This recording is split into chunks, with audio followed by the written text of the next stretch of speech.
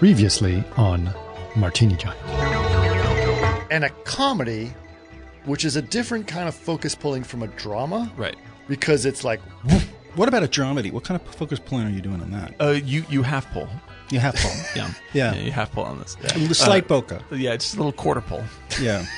And that's really the thing. Yeah. And that goes back to, that's probably about, it's classic. Yeah, it's like, well, the that's a classic genre. Yeah. Absolutely. It goes right, that's, the Fun Ship Potemkin. Not the Fun Ship Potemkin was amazing. Yeah, that was the comedy version of Battleship. All the clowns are coming down the stairs and they're throwing flowers.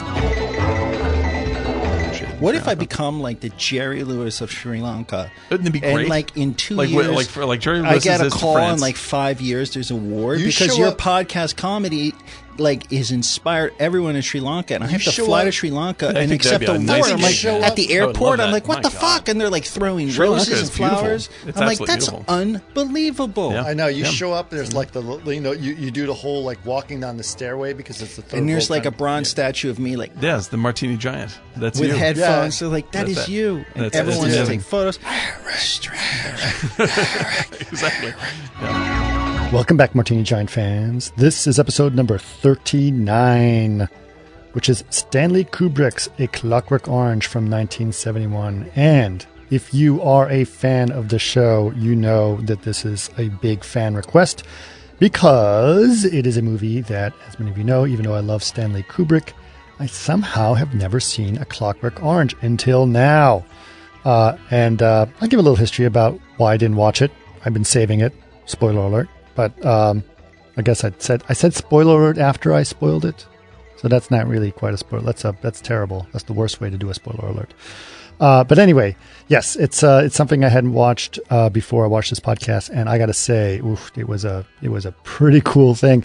A really great podcast, which is borderlining 4 hours, and pretty fun one to listen to as well. I will say a couple of things though before we do that. This podcast was recorded March 10th is when we actually recorded this, long before lockdown, or actually not that long before lockdown, between when things were getting bad and they finally decided to lock things down. You will listen to how naive we were when we recorded this and what we know now. It's kind of funny to go back and listen to it and go, oh boy, if only we knew then what we know now, which is not that long ago, but obviously the world has completely changed. And we're now, of course, recording podcasts remotely. But I still have a couple of podcasts that were recorded before lockdown, so we're going to put those up as we go. This one is one of them. A Clockwork Orange was a fan favorite, so we're going to put that up right now, as you're going to listen to it momentarily. We also have coming up on episodes of some Wes Anderson films that we like. That's been also another big request. I know people have been asking for it a long time. That one's been in the can for a while, so we're going to put that one out soon. And we also did one about early Woody Allen films. That's something else that we discussed as well. So we are going to be having those. And then we're going to start recording more and more and going along. But if you have any requests of other things, please let us know. You guys know how to reach us. Podcast@martinigiant.com is probably the easiest place to go. But you can also reach out to us on social media. On Facebook, we are facebook.com/martinigiant. On Twitter, we are @martinigiant. And on Instagram, we are @martini_giant. And of course, like I said, you can always email us, podcast@martinigiant.com. But don't forget to just to go to martinigiant.com to check out our awesome page and all the amazing images that Mr. Eric Sheely has done, including the ones that he did for our Clockwork Orange, which are absolutely hilarious. As you are new to the show, Eric likes to Photoshop us into the movies that we are talking about, and it is quite fun. They're also available on Instagram if you guys want to check us out on Instagram there. That is martini_giant. All right. That being said, please enjoy Stanley Kubrick's A Clockwork Orange. Do you like what I brought? You can keep that too. Thank you. Let me get this mic set up. Is it good stuff? Is it considered good? Well, it's Dalwhinnie, so yes. But it's Dalwhinnie Game of Thrones. It's the Game of Thrones version of Dalwhinnie. What season of Dalwhinnie is it? What season is it? Hopefully it's like season 2 or 3. Yeah. I mean, the older the better, generally. Yeah. 1 wasn't great, though. Yeah, I only watched two seasons. Oh, really? Yeah. Didn't get into it? Yeah, then I quit drinking. No. Yeah. It's good, though. All right, I'm gonna give it a try. Here, give me your glass. Just a little. Let's pour it over your laptop. Nice. Yeah. Yeah, I've been waiting for the rest of the books to come out. I thought the show was okay, but I started to sense that it was going to go south. But you read the books. I read all the books, yeah. And I really enjoyed them. I liked the third season. It was the first one where third or fourth season where they started to deviate a little bit more. Right. And then it was like, okay, but it was a good deviation. And then by the end, they just went full. Yeah, they just went off the rails. Yeah, this is the thing. Is like I thought it was it was like watching for me. It was because I read the books when the first one first came out, so I've been pushing these things for a long time with people. But it's just like I was like, this show feels like a really great reminder of how much I like the books. That's when I watched the show, I was like, oh, I love that. Yeah, that was great in the books. That was great in the books, and this was great in the books. Right. And that was like with me with Nancy Drew. You're just like, this is fucking yes. I want to go back and reread this. And Lassie, I want to go. Mystery of the Old Clock. Peter Rabbit. Yep. Same thing for me. Yeah. Absolutely. Yeah. Although the movie version of Watership Down is good, is great and terrifying. The early 70s version. The early 70s one. Yeah. Peter Usop. Yeah, it's Peter. No, it's John Hurt. Peter Usop. Yeah, maybe.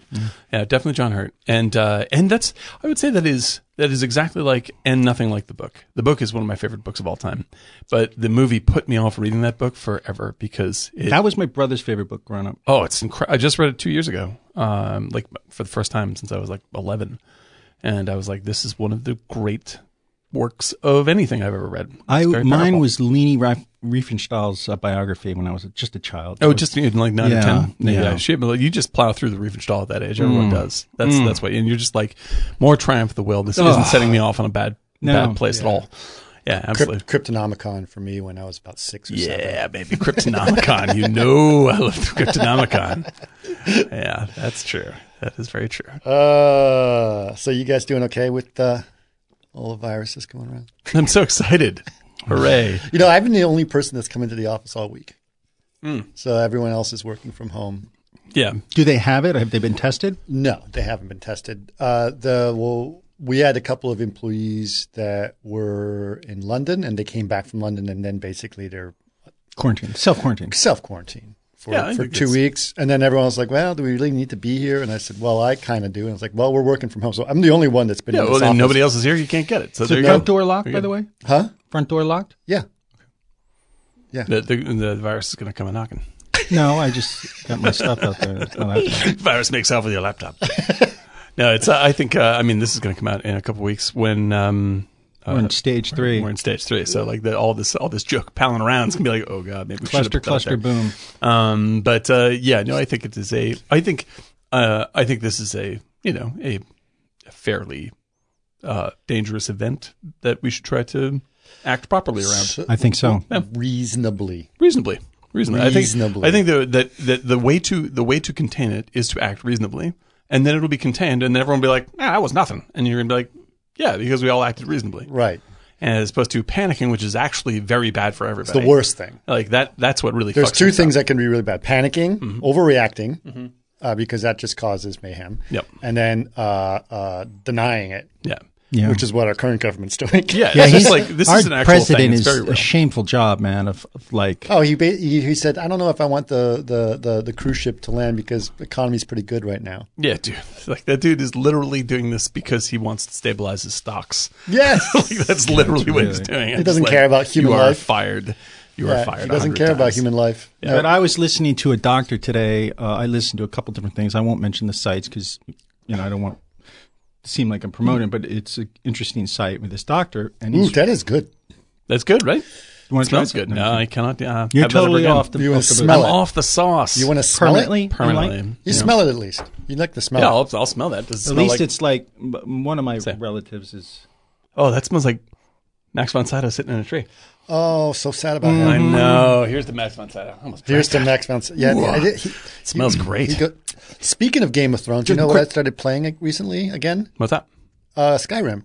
Yeah. My daughter plays Skyrim. My kids play Skyrim. She loves it so much. I've played over 300 hours of Skyrim. Oh, easy. Sure. Oh, I've played 30 minutes. But the thing before I was going to just say that I was listening to this guy, he was like joking, but it's not a joke, that truly the worst. You talking about Trump and the cruise ships? The cruise ships are like huge petri dishes, right? With the ventilation system just recycles. So you're basically fucking everybody who's not sick will be sick, and they're like it's the stupidest idea. Yet all these people of countries, leaders are like, keep them in the cruise ship, and it's simply because they're afraid of the political angle. Like they don't want to be the person that, like they don't want to be the people in charge who let people that are sick come into town. Couldn't you just put them on an army base? Because it's the same as like the Gitmo problem. It's just like there are people in Gitmo that didn't do anything and they couldn't release them because it was politically bad news. I'm like, you are fucking assholes. So these poor people are stuck on this, and if they didn't have it, they're going to get it. Right.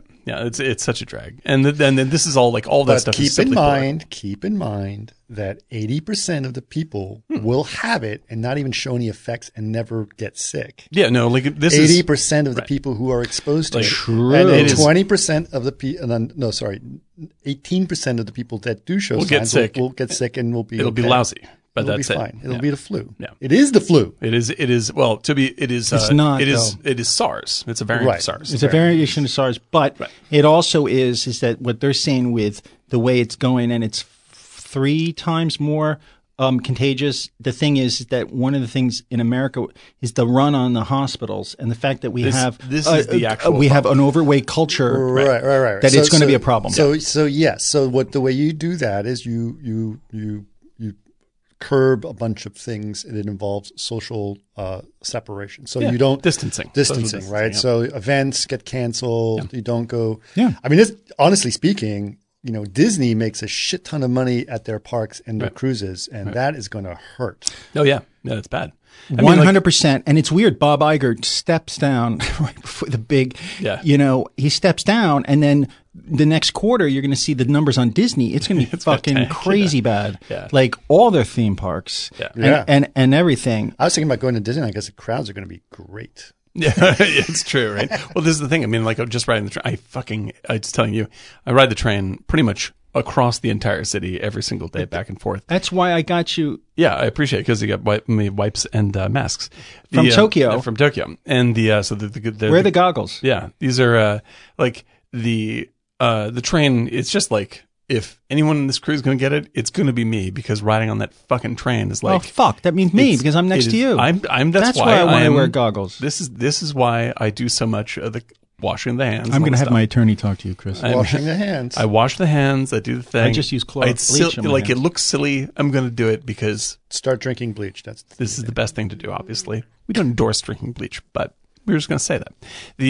But yeah, this is because it has the potential of getting very bad in that, like you're saying, if it becomes a panic or people don't react well, right, then it can really stress the healthcare system greatly in a way that will end up killing more people, which is where it's going to hurt really badly. It's still going to be mostly people over, 60, which are still people, and we don't want them to die. Well, that's an interesting. That's an interesting point. If I can just point something out, if I'm allowed to talk, Chris, what? Go for it. What? Can't wait for how I'm not angry. I'm just like, I haven't said anything. Oh, my father. What's your review of COVID-19? Well, hold on a second. My father is 89 years old, and he is very self-made, very determined, and he is going on Tuesday or Wednesday to Chicago to have some knee surgery. And we have been like, you're 89, you're flying into Chicago, you have to do a week of recovery in Chicago at this special hospital, and then fly back to the East Coast. Like, could you not just wait? Right? I mean, It's not like he can't walk. Right. He's like, no, I want to get it done. And it's just like, wow, you are the most at-risk group. Yeah. 89? That's the people that, honestly, you're right. He's the person that shouldn't be going. Yeah. He shouldn't be going. And it's my family members all calling each other every day for like a total of 40 minutes. I'm on the phone every day. Like, what do you do? We're telling him don't go, and he's like, I got to go. It's his choice. It's his choice. But I mean, I just think that like I think that the reason for everybody else, I mean, like for a lot of people, it seems like a dumb or bad idea to follow these stupid procedures all the time, because most likely you're going to be fine. It's because you can pass it to people who can get killed by it. So don't do that. Yeah, and it's irresponsible. Just wash your fucking hands. It's not a big deal. Yeah. But, like that's the deal. That's where we stand. I'll end on this, and I'm sorry. I saw a video of the Milan train station. Did you see that? Italy's totally fucked right now. Yeah, because they put the quarantine, and within an hour of a quarantine, a guy was there who works there. He filmed on his phone, and it's everybody running with those little suitcases with wheels. Yeah. Thousands of them going all over like bugs. They were basically leaving. Right. Because the quarantine was just announced. So it's within a half hour of the quarantine announcement. Right. And they just were escaping the city. And I'm thinking, how irresponsible is that? Stay in the city. It was thousands running like cockroaches. Yeah. It was so sad to see. Someone put up on Facebook today. I thought this is really interesting. It's like ticket prices are dropping for the airlines because you don't want to get sick. And that's to encourage people to buy tickets to fly. I'm like, don't do that though. Because they're going to go bankrupt. Batwing prices have gone down too. Yeah, Batwing soup, very, very, very, very low. Yeah. Anyway, that's COVID-19. Now, when we listen to this in 2 weeks and America's like Italy, actually, it'll probably be more like a month, whatever. So we'll really see how it ends up. Yeah, this is adventuresome for sure. Because it's been changing every day. Yeah. Hopefully I'm not panicking. I'm just annoyed by the things that it affects my life and my work. I realize that, yeah. And, my travel is like, there may be some events that I'm going to that I may have to cancel. Yeah. Which are good to cancel. Yeah, like big I understand that, but these are important things that I'm and it fucks up everything. And then, so it's not always a good thing. Yep. It's and crummy. It's annoying and crummy. And, but I will tell you this. I know must be a lot of people in LA that are working from home because driving into work has been a breeze. Oh, dude, yeah. There are a lot of people working from home. I think it's a very good idea. I was thinking about just putting my thing out and to get work at home. Yeah. I come here because everyone from work is working from home anyway, so this is kind of like my own personal office. It's like this is perfect. It's lovely. I have the whole place to myself. He's just like, it's great. I'm all here alone. And then he trips and he knocks himself out and he dies and nobody knows where'd he go? You have to go there so fast. Yeah, that's how it is. Well, okay. So that's the health update. We'll see where it goes in the next couple of weeks. Hopefully it doesn't get substantially worse. Yep. And everyone be safe and whatnot. For whenever you're listening to Martini Giant. Hello. Is this where you're starting now? Yeah. Yeah. I don't know. There we are. I would start. Welcome to Martini Giant. Why should we? I think we should have some current events at the beginning of the podcast. Fine. It'll certainly be deeply ironic, if not sad. Yeah. It's going to be one or the other. It's like, they were so naive. Yeah, exactly. Either way, because it was really be a horror show, or it'll be funny. So it's like, it's about the same. Yeah. I doubt it'll be the same. Yeah, it'll be. My guess is it will be worse. 3 weeks ago, worse, there were 4 cases 3 weeks ago in Italy. There's going to be a lot. There's probably way more cases here than is reported. Oh, there's probably many. They're not testing. I don't want to. They're only testing people that go into hospitals, but they don't have enough test kits. Well, this is the thing that like with all right, we got to get off the subject. Okay, we got to get off the subject. The reason why somebody like the death rate is so spiked is because you have so many people who are just like, I just have the flu. And then they just sort of sit around and give it to more people, and then it hits all at once, and that's why the numbers go up. Like the death rate seems to be was it 2.3? Yeah, there's a lot of stats, and I'm a numbers guy, right? So I like numbers, and numbers are much better to diagnose than speculation. Your chances of dying are very small. 15% over the age of 80. Oh yeah, it definitely goes steeply up. It goes up as you're older. It's true. It goes up if you have diabetes. It goes up over 50 slightly, and that so there's a lot of things to be concerned about. I agree. Be real, but there's numbers out there that explain this. Like it's anyway. Let's not get too into it. Let's talk about this. Let's check awesome in another movie. 2 weeks and see where we're at. What's this awesome movie we're talking about? Oh yeah, that's right. Okay, so this is Martini Giant, movie review podcast, where everyone involved is a big movie fan. However, one of us has not seen one of the landmark films of a famous director's career. Yes, and that person. The person who has not seen this thing is Chris. Yes, I have. The director is Stanley Kubrick, and the movie is A Clockwork Orange. How could you not see a famous film? I'm so excited for it. No, I mean this entirely excited. I've wanted to see this movie since I was a teenager, and I was very excited about it. But for some reason, I wanted to save it. It was something that I was like, I was going to save. Yep. And for some reason, I saved it too long where it's like, I'm not going to eat the cake yet. I'm not going to eat the cake yet. Oh, now it's dry. No. Oh, no. It's not about, like, oh no, it's going to be perfect. And it's like, it's great. It's not going to go bad. Right. So I know it's just going to stay there. And somehow, so I'm actually really, really happy I saved it for this. Right. And not only that, I'll tell you this, I did one better. I didn't actually watch it until a few hours ago. Oh, so you're really fresh. I am very great. fresh. That's really exciting. Because my point of view on this is I never give people shit for not seeing a movie. Yeah. I always get excited when people have not seen a movie. Right, because you get to find out how you get to see it like that. Right. And so the closer to the event that I can be for their reaction, the happier I am. I'm always excited. Yes. I also found out a friend of mine at work today had never seen The Thing. So I was like, oh my God, this is before you do anything else, this must be taken care of. Right. I'm so excited for you. Yeah. I've never had a birthday party. That's what that sounds like to me. It's so great. That's a good analogy. But yeah, is there anything missing in your Kubrick backlog, Eric? No, you're covered, right? I'm covered. Yeah, I believe I'm covered as well. I think this is it. I've seen it all now. Yeah, this is the one I've been savoring. This is the one. So here we are. It's A Clockwork Orange. This is Martini Giant. You can reach us at Martini Giant at Martini Giant at Twitter. Right. You can check us out and Eric's amazing artwork on Instagram. Martini_Giant. And you can, what else? You can write to us. Yeah. Podcast at martinigiant.com, or just go to our website, martinigiant.com as well. And if you happen to go to Apple Podcasts to pick up this podcast, then please rate and review us. And share us. And share us if you can. Yeah. So that's very helpful. Let your friends know how they can also waste 3 hours of their life every 2 weeks. Minimum 3 hours.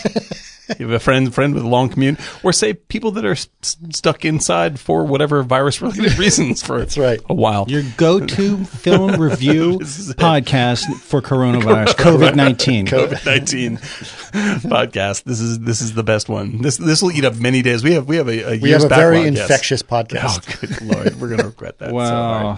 So okay. Well, wow, that's a beautiful drawing. Eric is also doing a lovely drawing right now, and hopefully it'll be up on the Instagrams. Put it on the Instagrams. I did a little Ryan Adams the other day. Look at that. Yeah, it's beautiful. Very nicely done. Pencil drawings. I've been going through the Ryan Adams. I don't know if people listen to Ryan Adams. He's wonderful. No. He's not. It's not Brian Adams. Not Brian Adams. Ryan Adams. Do you know Ryan Adams? Yes. He's fantastic. I've seen him a few times. He's gorgeous. But yeah, his stuff with the Cardinals is amazing. Here, I'm going to live tweet you holding a drawing that you're working on. And it will not be live, actually, for the people that see the tweet. Because they'll have to go back like several weeks. Go back to a backlog of Twitter and Instagram. But here we are. We're going to do it right now. Camera, hold up the one that you want. Very excited. Which one, older or newer? Whatever you want. Well, the one you're working on. Oh, the one I'm working on is this. There we go. Blam. And there it goes. Bam. Bim, scala, bim. So now we can connect the dots back at home. Martini Giant, welcome everybody. We are talking about... This is the third time you've been... Here it is. Now, one of us has not seen... Okay. So how should we do this? How do you want to break it down? Well... What are your initial reactions? Okay. I'm curious. Was it too sophisticated for you? No. It was not that sophisticated. It's hard to say that I adored it because of the subject matter. Sure. Right. But I adored it. It's fucking amazing. It's an amazing film. It's an amazing movie. Now you got thinking about when it came out too. What 71, 72? Yep, I think 71, I think. Okay. Yeah, that's when I was born. So we could have seen it together as babies. Yeah, as babies. Yep. So good. Yep, it's a good one. I bet so many parts of it, like, because I kind of, obviously there's been so many stories. There's iconic scenes and all this stuff. So you kind of like have an idea. A lot of people talk about, the ultra violence and there is a lot of it. Mm-hmm. It does have that very 1970s blood, which is way too saturated. It's like, I love it though. Yeah. I mean, I think it's beautiful that like it's so orangey painty. It's awesome. Yeah. But that should be like a website. It's a beautiful architecture. Oh yeah, right. Yeah. I didn't even think about that beautiful architecture piece as well, which would be amazing to show as an architecture film, except for the subject matter. So the subject matter always gets in the way, right? Right. But it's beautiful because it basically is surrounded by incredible music, incredible cinematography, The dialogue is...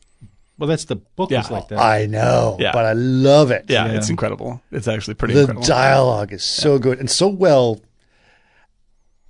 overacted. Yeah, like it is certainly Malcolm McDowell's, to borrow from another podcast that I listened to called The Rewatchables, this is Malcolm McDowell's Apex Mountain. This is like he became this character in that's the role he played for the rest of his life.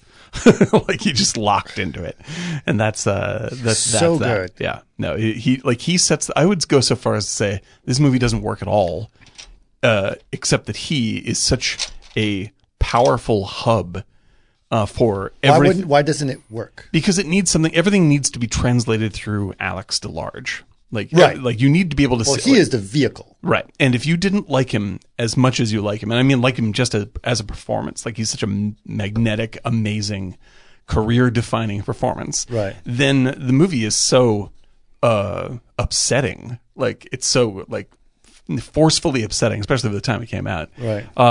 That I don't know how the movie would flow. Like, I mean, it's like you secretly fucking love Alex, right? Like Alex is just charming to watch, no matter what goes on. It was very upsetting when it came out. Yeah, I think it's upsetting. It's upsetting now. Yeah, I mean I think that it is more upsetting now than it was maybe 15 years ago. Like, yes, I think that like this is a really challenging movie right now. Well, there's a lot of rape. Yes, yeah. There's and like really and played for laughs. Like, right. As far as laughy as you can make this is what it's doing. You watch that again, you're like, wow, there's so much train spotting in this. Oh yeah, for sure. Oh, good God. yeah. Big it time. did remind and it actually reminded the guy who wrote Trainspotting. He wrote the book. He wrote a bunch of other books, which I read. Irving Welsh. Irving Welsh. Oh, yeah. There was a friend of mine in architecture school. She gave me a bunch of his books, and I read them, and I was like, really crazy stuff. Yeah. Like necrophilia, weird shit like that going that's pulled from this, right? So that was it felt very Trainspotting. It was Trainspotting. Well, the thing is, man, and Milk bar, to clarify, I mean, like there's nothing funny about this. Anything that's happening in these scenes, no, it is like they're not like the event is not played for laughs. It is essentially your reaction that is played for laughs. Like the movie is mocking you. Like you're just like, well, like you're like it's so crazy. But it's also there is something about the world which is just surreal enough, right. Yes, that you don't believe it to be completely the real world. Exactly. And that's the architecture. Right. It's the architecture, the production design in general. Like everything about it is a little, don't quite know. Like where does he live? It looks slightly post-apocalyptic. Who would live there in that lobby? Right. The house is strange, the furniture strange, everything is strange. Yeah, and when the violence is happening, it's like they don't do anything to sort of play it up. They don't dramatize the violence. They just sort of like let the camera run as this is happening. Yeah, there's a lot of long takes. Yeah, and so it's like you feel like it feels stagey and strange and real at the same time. There is for me, it's like it reminded me how much I don't like wide angles sometimes because there's some very wide angles. Angles, and it doesn't work. But you can also see, I know that this influenced David Bowie for Ziggy Stardust. Oh, sure, yeah.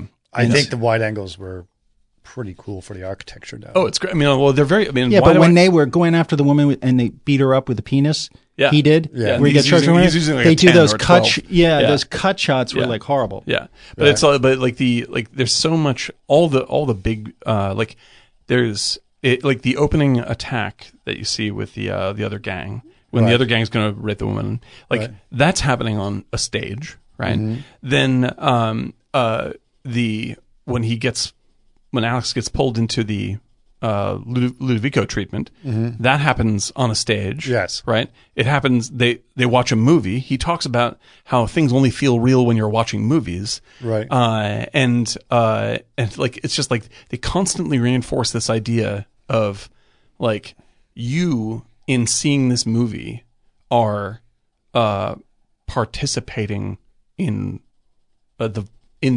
causing this violence. Like you are a part of the machine that is making this happen, And so Alex, the image of Alex sitting in the theater, looking at a movie which is showing people that look like Alex rape somebody, right? Like you're the person in the theater. Right. Like you're receiving the Ludovico treatment. That's exactly right.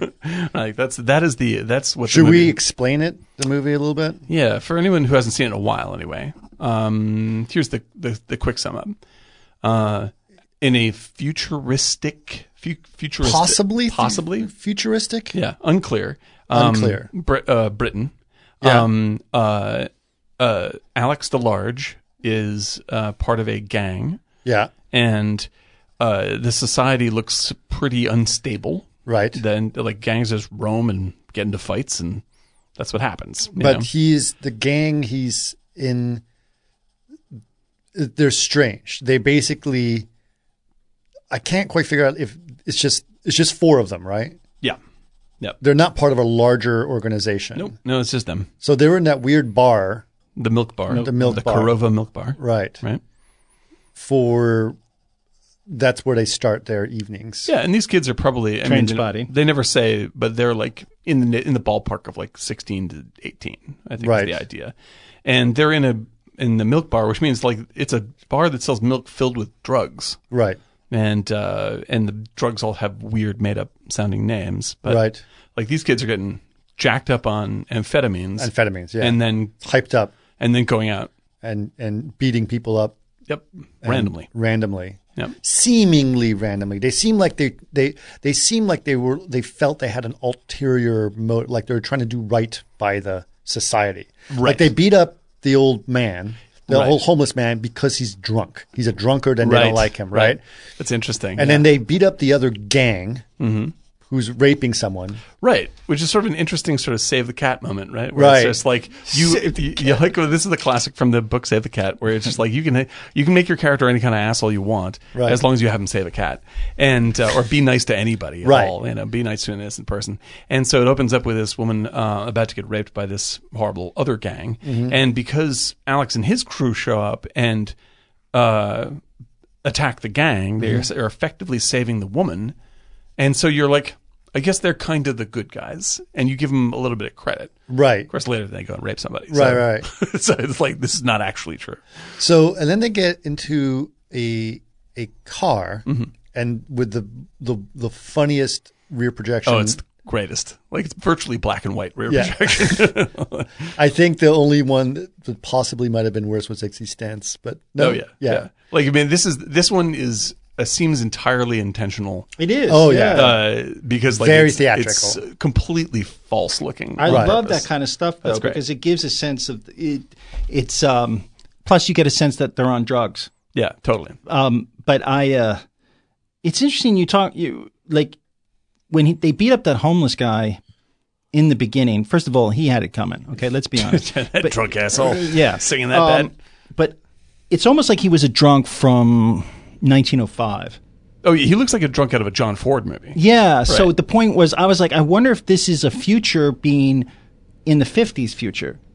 That could be true. Sure. Do you know what I mean? Because he was basically old enough as though he was from 1905 era, his dialogue and everything, before the First World War. There's no room for law no more. Yeah, and that stuff. But it's almost like it's meant to take place in the 50s, or the characters are from the 50s, but a future 50s. Well, yeah, and it sort of feels, I mean, it might be a way I mean, he was very much like, wouldn't even call him like a homeless person. You call him like an old hobo or some kind. He's like a movie character. He is. And it's interesting because that's a change from the book. I read the book, and and it's the character in the book is a literate person coming home with a bunch of books from a library. Interesting. And so like the change to like old Irish drunk that is literally out of like central casting, you know, is like I think that like there's a couple of like nods towards the moviness of this movie, and that might be interesting. Might be one of them, because it is such a, like he's an old drunk Irishman with a cane, right? You know, and it's like you've seen that in every. Did you guys? This is the first time I noticed watching this again that the numbers, his prison number, are similar to the numbers on the police uniforms.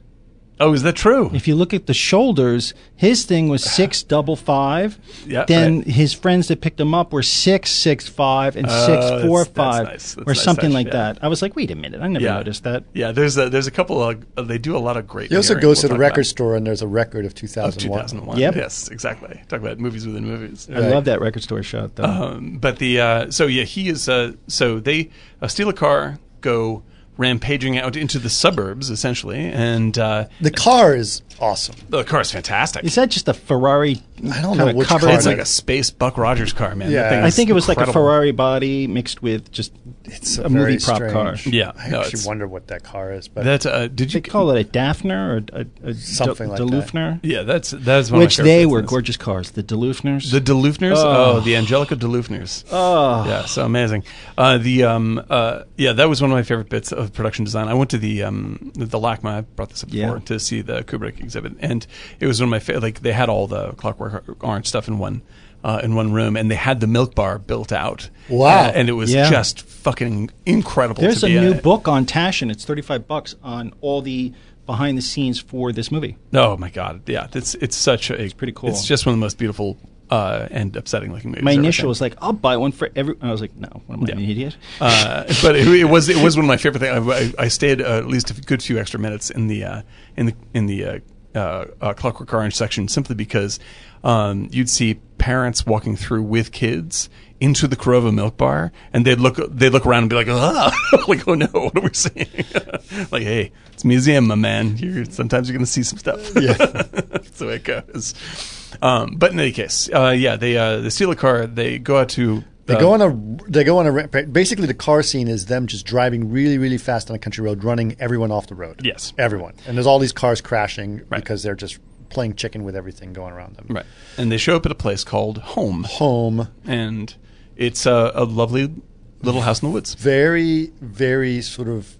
At that time would have been very contemporary, but very mid-century or 70 brutalist, slightly brutalist house.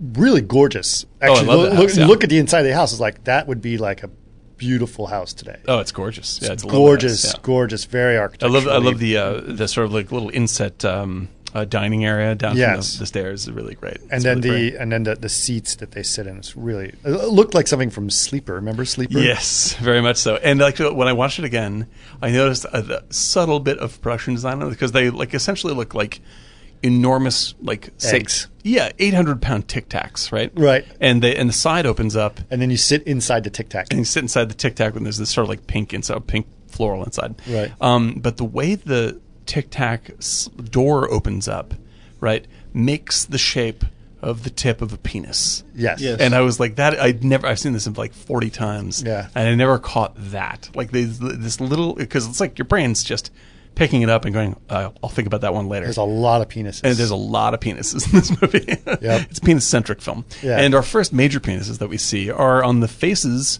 of the kids of Alex DeLarge and his crew when they wear masks to break into this house. They break into the house by faking the fact that they had an accident. If they don't, they open the door, they crash in, and it's an old man and his wife. And they beat up the old man. The writer. Yes. And they rape his wife in front of him, all while singing in the Rain. So again, another important movie reference. Yep. And it's a violation of a movie within a movie because you cannot see Singing in the Rain, the original, without also briefly thinking of A Clockwork Orange. Right. But there is also, should note, a lot of classical movie, a lot of Beethoven. Yeah, specifically Beethoven, because he loves Beethoven. He loves Beethoven. Yep. And so it's very important to him, which is becomes an important part of the plot. Yeah, because he is like Beethoven is the only thing that gives Alex real unadjusted pleasure. Yeah. Like it is just a raw pipeline to heaven for him. Right. To come back home after fucking around and all this other stuff and just put on some of the old Ludwig van. And then just space out. And he looks like he's having an ecstatic religious experience when he's listening to it. So it's the most important thing in his life. And he doesn't, like when he hears it, like he gets the sort of Kubrick rolled up eyes look. Right. And so this comes up a lot in the movie, but it really becomes important soon. So he rapes the guy, or rapes the wife, beats up the guy. Yep. And then they go home, and he listens to Beethoven. Mm-hmm. Yes. Curls up with his snake. Mm-hmm. His snake who lives in a drawer, who's a python. Looks like not a python. He's a boa. It's definitely a boa constrictor. I know my snakes now. Don't ask me why. I'll tell you why. Mm-hmm. Because guess what? My daughter just got a snake as a pet. Got a snake. She loves. Yeah, that's fun. Ball python. Nice. Guess what the name of her snake is? Martini John. Let me think. Is it a movie reference? It's Frasier. It should be very obvious. What movie are we talking about? Snakey.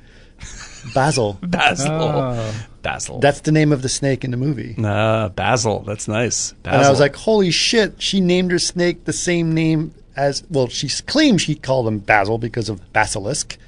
Sounds good. Right, because that's from Harry Potter. Right. But she's secretly a Clockwork Orange fan. I said, "Oh my god!" I said, because my wife's like, "Do you think she took it from it? From Clockwork Orange?" No. Yeah, I'm not. I don't think Lily's seen that movie. I don't think. No, I don't recommend this movie to anybody. No. What I'm saying is the writer for Harry Potter. A basilisk, I think, is a name of a snake before Harry Potter. Like, there's a kind of creature. It's a magical creature. Anyway, so that was. I mean, we find out about the name of the snake later, but yeah, he goes up with a snake. Beautiful snake. I love snakes. We find out that he lives at home with his parents. Lives at home with his parents in a, again, amazing, like architecturally hilarious house. A car crash of concepts, visual ideas. And if like the only thing that would be missing in that house, because there's like gold wallpaper, and like weird furniture. Yeah. Really, what would have really got it over the tip top might have been too far, is to have a thick orange shag carpet in the living room. Yeah, it is. That would have gone a little too far. They may have been a step too far. I mean, like, you have a mom who's wearing like a different colored wig in almost every scene. Yes, she's wearing an outfit that's terrible. Yeah, that looks like it's like made for, I don't know, like an anime convention or something. Right. It's made of latex. She looks like she's wearing an anime. Yeah, or like and she's like 65. Yeah, whatever. And with very bright eye makeup. Yes, it's horrifying. She's horrifying. And the actor does a marvelous job with her. She's totally fantastic. She does a really good job. The dad does a really good job too. Her dad, his dad, is recognizable as from The Shining. Oh, it right. is the guy that helps Jack Nicholson after the drink is spilled on him by the bar. Right. And talks to him in the bathroom. Right. Right. Right. Yeah, and he is tremendously, tremendously funny and absolutely hysterical character actor. But he plays such a weak... Oh, yeah. Weak and frightened character. Yeah, the and whole time. He's just like, oh, sure, I guess whatever. We just don't understand. Like, it's pathetic. They are pathetic people. And they wonder where their son goes out at night, too. And they're basically, their son is a complete hooligan. Yeah. They kind of know he is, but they don't do anything about it. They don't want to confront him. They're scared. They're scared of him. Right. And he doesn't give a shit. Yeah. And then when they leave, and then he walks around the house, and guess who's in the house but pretty much his parole officer. Yes. Who is... Mr. Deltoid. Who is terrifying and just a really scary character. Yep. Would scare anyone. But I'm the only one who can save you from yourself. But Alex looks at him like he's a fucking joke. He's a joke. And he is. Yep.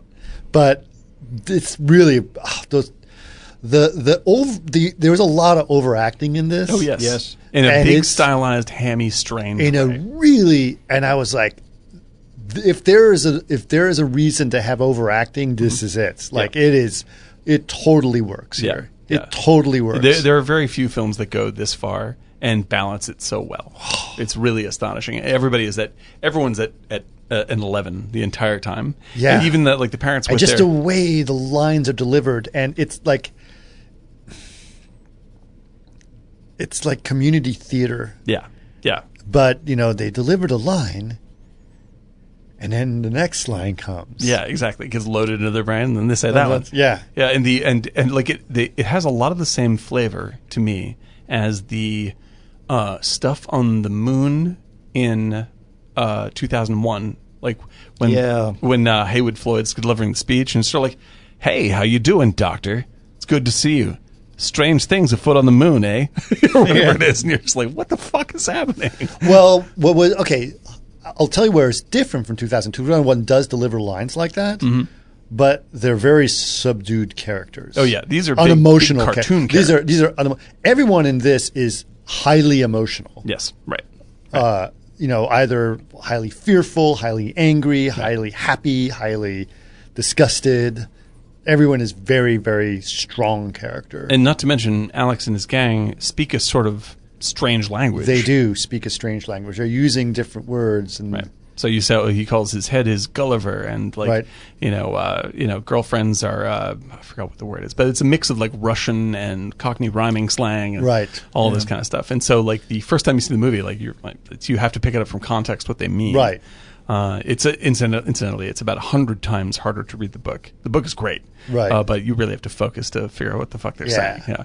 But Kubrick does a good job of sort of bringing that flavor into the movie, and it fits right in with the overbearing strangeness of all the performances across the board. Yeah. Like it's completely surreal.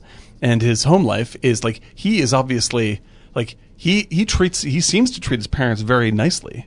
Like he's just like, like, "Hello, Mom, it's good to see you," kind of stuff. Right. And they're like, "How are you doing, son?" "Oh, it's good to see you." But he's like that with everyone, including the people he beats up. Yes. And so the implication is that the parents are dreadfully afraid. Yes. They're afraid, and he has a lock on his door. Yeah, exactly. And like a spin lock. A spin lock, like a safe lock. A safe lock. Yeah. And they don't want to confront him on any of this stuff. But Mr. Deltoid comes to confront him. Right. And says, "I know you've been up to something. There's been some nastiness. There's so-and-so got beat up, and there's other terrible thing happened out in the woods, but there's..." Your friend, well, actually, no, specifically it says your friends of the other gang said it was you, but there's no evidence. Right. So we know you've been doing other stuff. And that same night, other shit happened. So, and this is the first of multiple characters who all are exactly in the same position of power over Alex. Where Alex is essentially promising him, "Don't worry, everything you're saying is as clear as an unmuddied river," or whatever he says. I think he says that a few times to a couple of different, twice, right? And it's where like they relate this character, who is a truant officer and representing the school, to his future warden in prison, and then later on to the British government official, and he thinks of them all in exactly the same light. They're all jokes. They're all jokes. They're all ineffectual jokes. When I was watching this again, I'm wondering if he was making this as an Labour Party or wherever he was. Was it a political or a societal issue? I think it's societal, but it's like the aspect that they're trying to get at is, because to me it's like it makes fun of both sides of the government. Like it makes fun of both the right and the left pretty heavily. Like the right and their idea of like sort of merciless imprisoning and treating you cruelly, that does not correct him.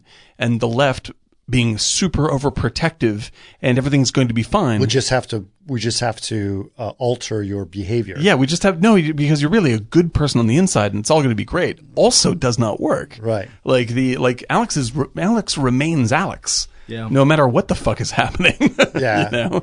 Everyone thinks that they can beat it out of him or whatever else. We'll get to that point. But so basically what happens, then he has an altercation with his gang. Right. His gang, he sleeps in, goes to the record store, does a few things on his own, but he's the leader of the gang. Right. But then his gang shows up and is like, "Where have you been?" And then they're basically saying, maybe you shouldn't meet a leader if you're not. Yeah, tension that was begun over someone at the bar singing some Beethoven. Oh, right. And he, like, when one of his Droogies heckles her. Like he fucking lays the stick down on that like, dude. No, right. Yeah. Let her sing. Let her sing. Right. Like, that's beautiful. Like, don't be a fucking idiot. And from that point on, there's growing dissent. And it comes to a head. Right. After the major And so they said, well, what are we going to do tonight? And it goes, well, there's a house there's only one person staying there and there's lots of gold. So they want to rob the house. Right.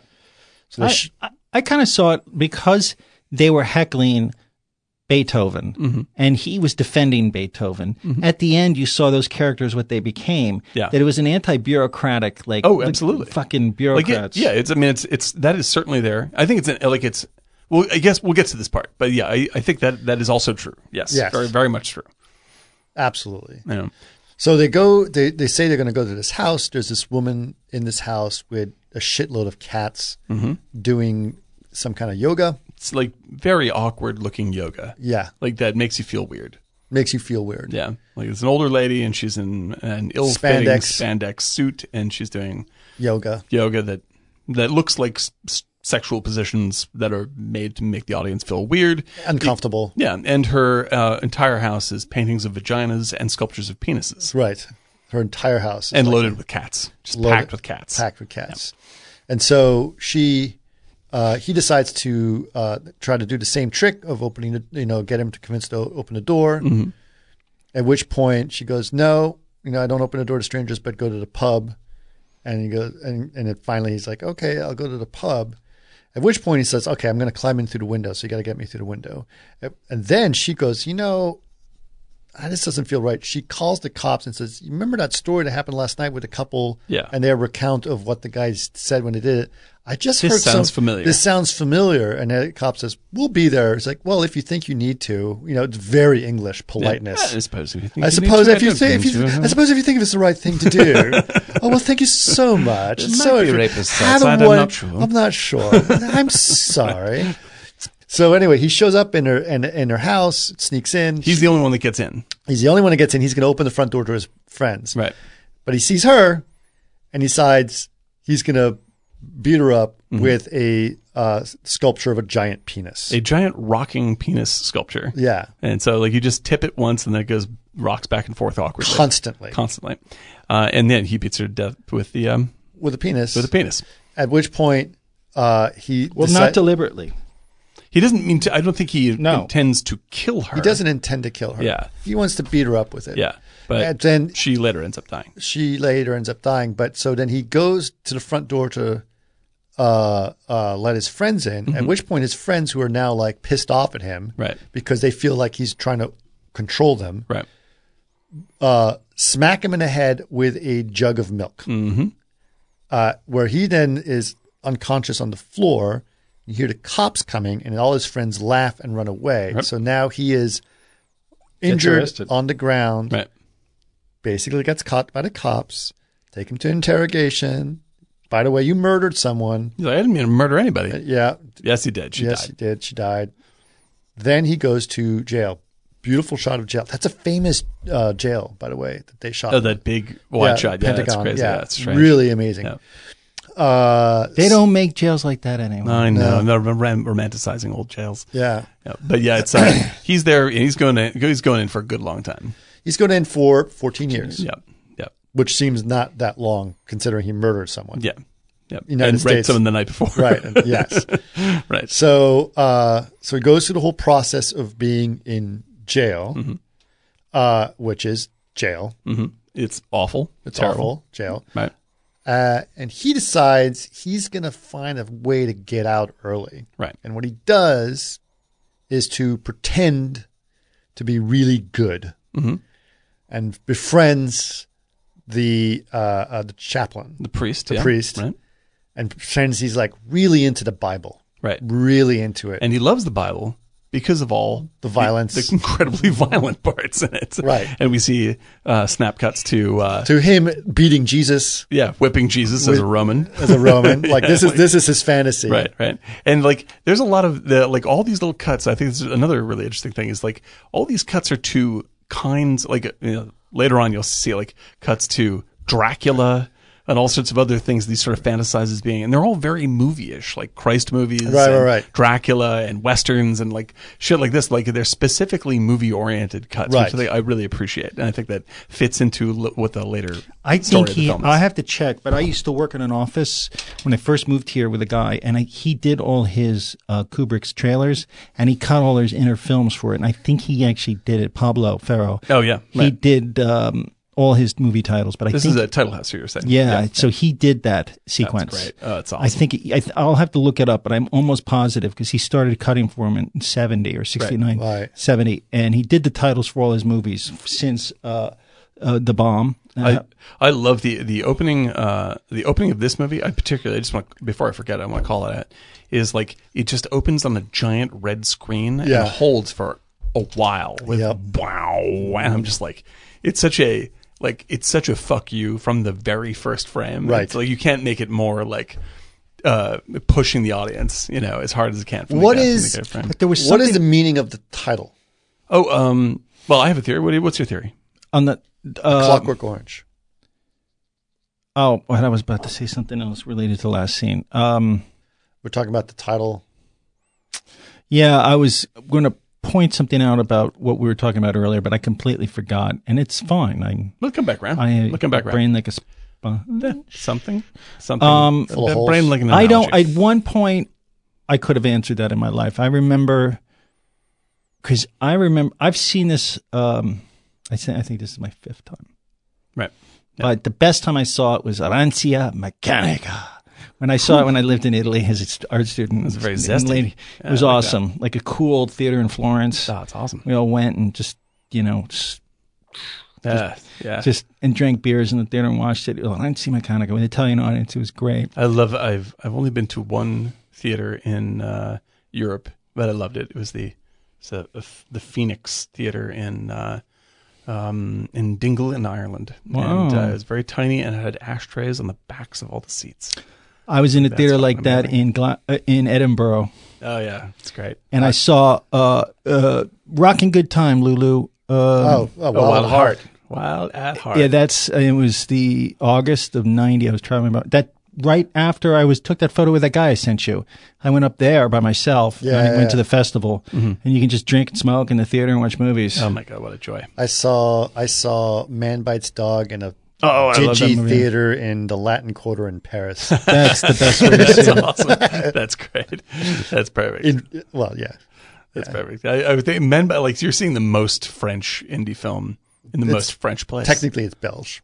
It's a Belgian film, right? But like that is the most, in like, black and white, it's just ultra violent. It's amazing. Yeah, it's amazing. Like that defines. Might as well have seen Breathless. Or yeah, exactly. And that would have been too far. Yeah, like that would have been corny. Yeah, if you had that done was like okay, that's cliche. That's cliche. But this is just right below the surface. Perfect. Yeah.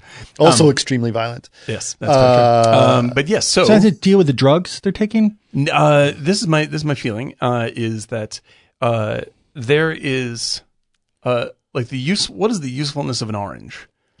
Like it's food. It's food. You eat it and it tastes great. Right. What's the usefulness of a Clockwork Orange? Zero. Nothing. Like you can't treat a person like a mechanism. So that's Dadaist. You can't treat a person like a mechanism. Like they're not going to react like that. Like this is a human being. Like you can't treat That's Alex. That's a good one. Like I mean, that's beautiful. Like Alex is not a machine that you can program and then have operate the way you want him to operate from whatever direction you happen to politically be coming from. Like he is a human person and he is going to be that. Right. And so like a Clockwork Orange is like it just shows the fucking foolishness of the way that everyone is trying to approach the problem of Alex. Right. I think that I have no backing for that. I'm just no. That's good. That I think that covers. That has a lot of meaning to it, and I because there is a little bit of. It's hard to find a villain because they're all bad. Yeah, and they're all making the same. Not mistake. hard to find a villain, but they're all like bureaucrats, and everyone. Everyone is making the same mistake in this movie. So everyone surrounding Alex is making the same mistake. It's like they believe there is a way to control Alex. And the only one who can control Alex is Alex. That's the answer. Like Alex is himself. And like one thing that is missing, well, everybody was not themselves. That's, I think, the point maybe is that the mother is not really herself because she's got blue hair. Right. The interior is like a disco interior, but I can understand when they live in the row houses like that, in these tenement buildings. You're trying to dress it up. Because it's depressing. But what kind of hits home for me is there's a fluidity to everybody, including the politicians who just do this and everyone's covering their ass, but possibly maybe he is the truest person out of all of them. Like you're saying, he's being himself. Right. And when they first show the old man, the writer, he's with his beautiful wife. Right. And then when he comes back, he's with his boyfriend. Yeah, exactly. Right. Well... Yeah, we'll get to that. We'll get to that part. But to connect it to where we're at in the, I want to connect it to where we're at in the jail. Anthony Burgess writes the introduction entitled "A Clockwork Orange Resucked." The title refers to a person who has the appearance of an organism lovely with color and juice, but is in fact only a clockwork toy to be wound by God or the devil. Oh, there you go. Okay, so you were pretty damn close. I was in the ballpark. You were in the ballpark. I feel good about that. That's all right. That's pretty good, and that makes sense. Now, okay, so I just wanted to connect it to where we're at, which is in the prison. Yes. In the prison, he meets the priest, just like you said. Yes. And I just called you Alex the Large. I'm so sorry. What Eric is just saying is that shows where my mind's at. But what Eric is saying is that there is a free will element essentially about Alex DeLarge, and the turning point for Alex, to me, he doesn't realize it, but he is given the meaning of the movie by the priest, because the priest is the one who says, because the priest is against the Ludovico treatment when this comes up. Yes. So we should talk about what that is, but. Yeah, okay, so the Ludovico treatment becomes a possibility. He finds out that there's a possible way that he can have a quote-unquote treatment which would get him out of jail and walking the streets in 2 weeks. Yep. And they say, it's a treatment. It's like, great, I'm going to see if I can get that treatment so I can get the fuck out of jail, right? Right.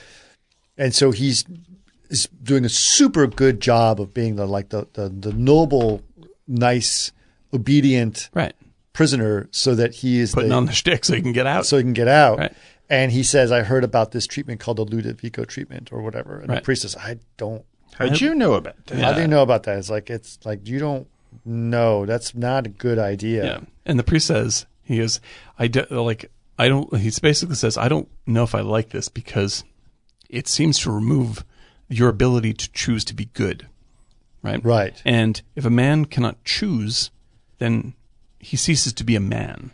Yep. Right. And I think that's pretty much the core statement of the movie.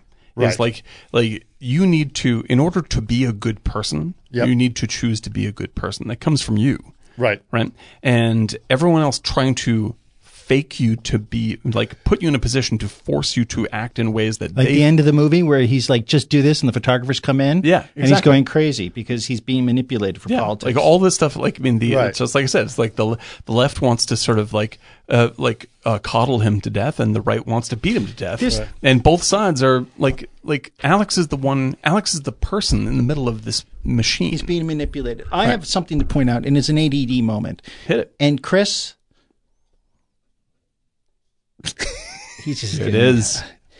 There was this moment where I looked at this. I said, I wonder if that's where they got the idea, where they were panning around the apartment and you see all the Christ doing a dance. Oh yeah. Wasn't that Life of Brian? Yeah, it is definitely Life of Brian. I'm sure that's because Life of Brian. But I'm saying that was before the Life of Brian. Yeah, that's where they got and so they took it. I was the like, because the music turned a little bit more floral. It's like and then they it turns into a can-can. Yeah, it turns into a can-can. And actually, before I forget it, there's a couple of great. I love Wendy Carlos music, and Wendy Carlos did the music to this. She did the music to The Shining. She did the music to Tron. All really weird music, deeply weird music. But my two favorite cues in this are the can-can with the Christs, and also the score to the movie that he's forced to watch during the Ludovico treatment, which is like her version of a shitty Hollywood score, and it's funny as hell. Yeah. I didn't really notice that until this last time. Yeah. It's very, very funny. But so yes, he opts for the Ludovico treatment. He is he's chosen by the Minister of Interior. So basically, he manipulates the system, and the Minister of Interior says something very important about like, you'll be perfect for this. And it's like, the jails are overcrowded. Mm-hmm. You got 4 of them to a cell. We got to get these people out of the jails, and the only way to not keep them in jails is to speed up the process of getting them treatment so they can operate in society like normal human beings. Which is just sort of fucking awesome. He doesn't think of it in terms of like, maybe we should rethink how jails work. Right. He's like, we just got to find a way to get them the fuck out of this place. Right. And it's clear. So what's interesting is that it's like, okay. Right. So you're basically like trying to cure them of their impulsive violence, right? Right. So he shows up at this incredible hospital that's very brutalist, but has a little bit of a Louis Kahn feel to it in terms of the architecture, right?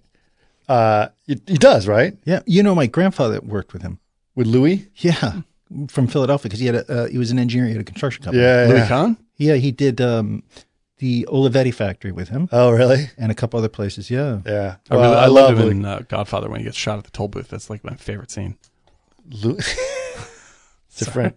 Yeah. Different Kahn. That's Jimmy Kahn. Oh, Jimmy Kahn. Louis Kahn is, in my mind, is probably the greatest American architect. Yeah. Wow. That's a pretty strong statement. Yes. Yeah. Beautiful stuff. Frank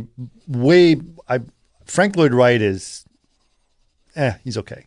I'm going to look him up. I like Frank. How do you spell Kahn? Kahn. Kahn. Oh, like Wrath of. Yeah, okay. Mm-hmm. Okay. Louis. Did he not die in the back of a cab? No, he died in a toilet on Penn Station. That's right. And no one discovered his body. Yeah. He had a heart attack while taking a crap at Penn Station. That happens. Well, if you're going to do it, Penn Station's the one to do it at. Oh, shit. This dude's great. Yeah. Yeah, this guy's great. Yeah. Wow. The Salk Institute Institute over down San Diego. Not La Jolla. La Jolla, yeah. Oh, my God. I went there like 6 years ago with my daughter. I took her there. I don't know if I told you this, but we're taking an ADD moment here. Here it is. Let's go. Went to an architecture friend of mine when we just moved to LA. He was in San Diego, and I went to go visit him. I went to architecture school with him, and it was like, let's go, check things out. It's like, oh, maybe we can go see the Salk Institute. So we showed up where the Salk Institute is, which is an incredible piece of architecture, but it's really hard to get in. And I was like, I can only see the outside of it, right? So I show up at the bottom part of the Salk. For those of you who know the Salk is basically this long series of 2 buildings with a incredible center courtyard in the middle that looks over the cliffs of La Jolla. Oh, that's amazing. And there's a long river, small knit river, probably about 6 inches wide, that goes down the middle. It's incredible. So I'm trying to look at this very iconic view, but from reverse, basically looking up from behind the cliff kind of thing. And I'm jumping up and down to try to look over the edge. Right. And my friend and I are trying to check it out. And then this person comes up and she goes, "Are you architects?" And we're like, I'm just wondering. Yeah, It says, "Would you like to have a tour? I'm about to give a tour." And so she lets us in, and we had an entire tour of the Salk Institute. That's awesome. Oh, that's incredible. So incredible. Wow. It's an amazing building. Anyway, and he did also the is it the Kimball Museum in the Fort Worth? Fort Worth, yeah. Yeah, it's incredible. He's, honestly speaking, I think he is the greatest American architect. Louis Sullivan. Did you like Louis Sullivan? I love Louis Sullivan as well. Different era, but I think Kahn was more important and underrated. A lot of people don't know who he is. I've heard the name. I've never put the name to architecture. I've seen the architecture before and I knew the name separately. Anyway, so it was brutalist. I was like, the architecture in this movie is incredible. Right. I mean, really, I had a architecture hard on the whole time I'm watching that this. Wide shot where it's like that. It's almost like the Salk Institute center courtyard area. Yeah. And then you had all the buildings in blue behind it. I know. That was cool. Such great stuff. Anyway, so I'm walking So anyway, so he's Blade Runner before Blade Runner. Oh, it's an interesting crossover.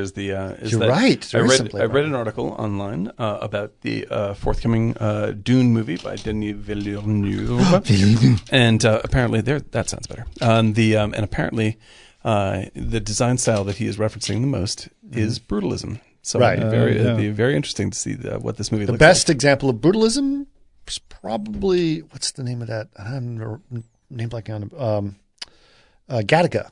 Oh yeah, it's beautiful. Yeah, and I didn't grow up in Boston, but I grew up in the Boston area, and the Boston government building is one of the classic bits of.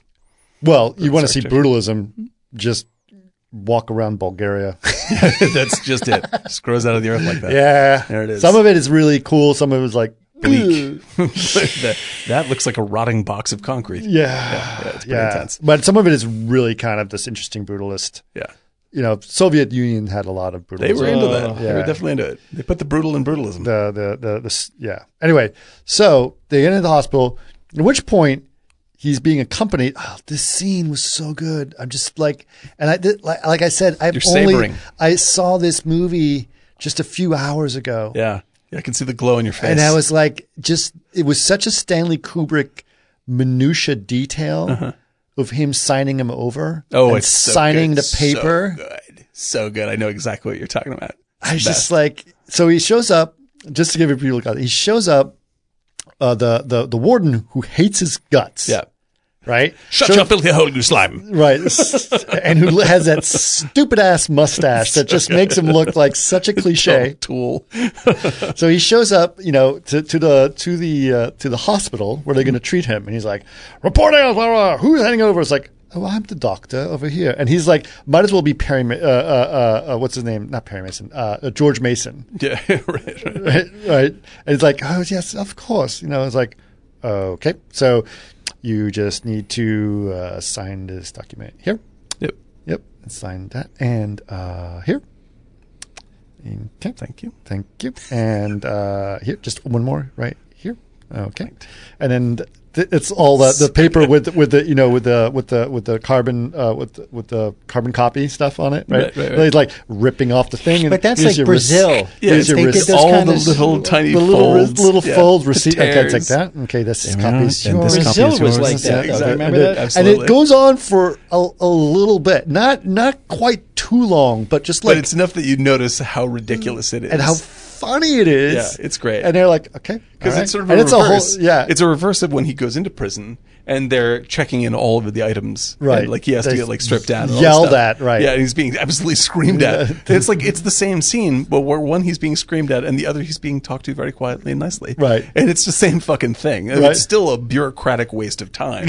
No matter you're doing it from this side or from the yelly side or the nice side. It's the same fucking waste of time. You're just getting signed in. Yes. And then the other one you're getting your cavities checked. Exactly. So this is the movie in a nutshell. To say what Eric is saying is like the movie is it's like all this like absolutely foolish bureaucracy, and one of them is the angry right-wing screamy bureaucracy, right. Where you get violated while you're getting checked in, and the other one is the incredibly lengthy, delicate, annoyingly cheerful bureaucracy, and it's still a waste of time.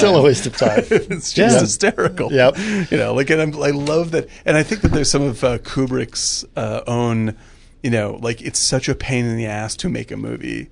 Attitude, and it's just like you have to fucking go through all this nonsense with the studios and everything like this, and having to dot the I's and slash the T's and all that. And you can tell that he's like we should have him sign one more thing, just one more thing.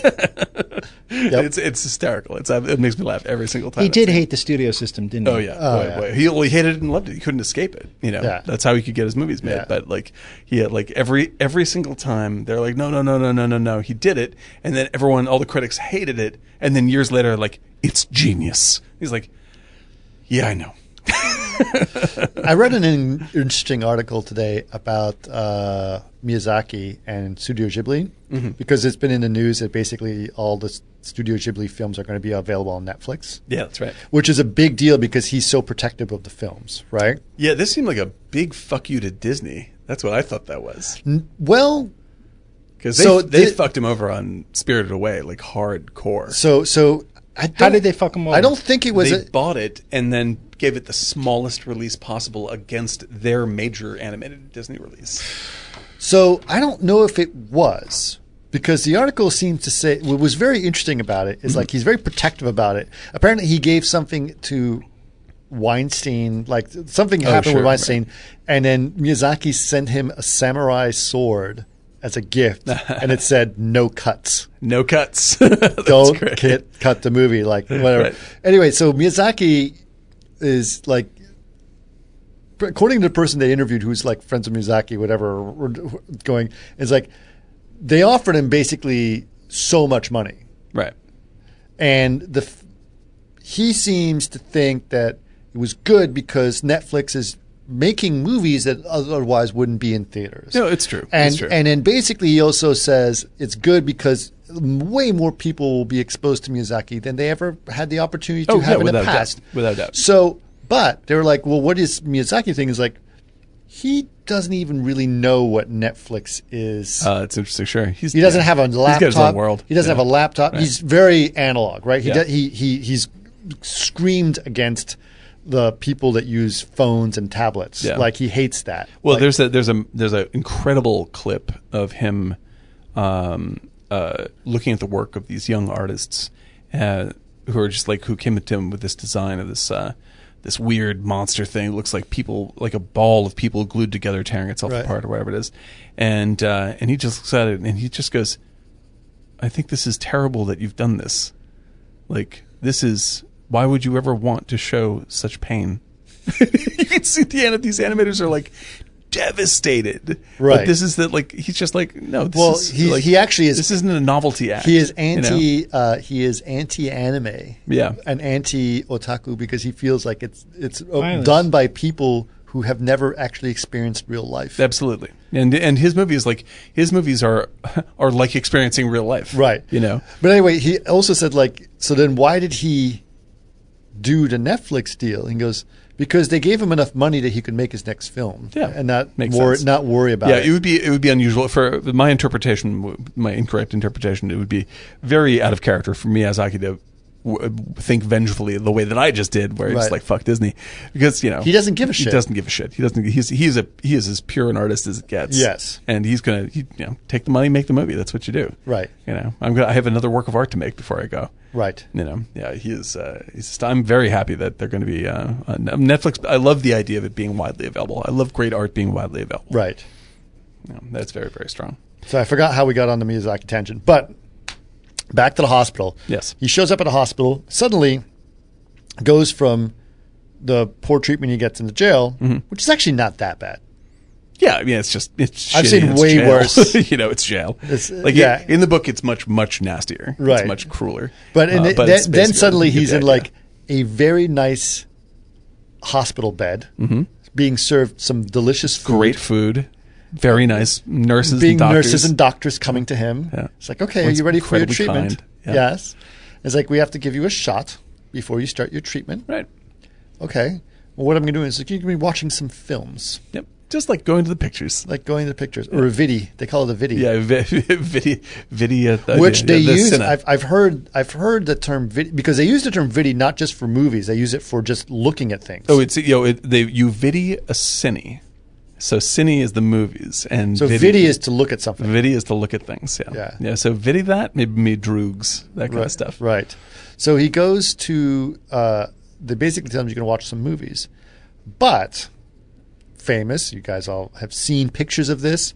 They don't just make him look at movies. They put him in a straitjacket. Tie him to the chair.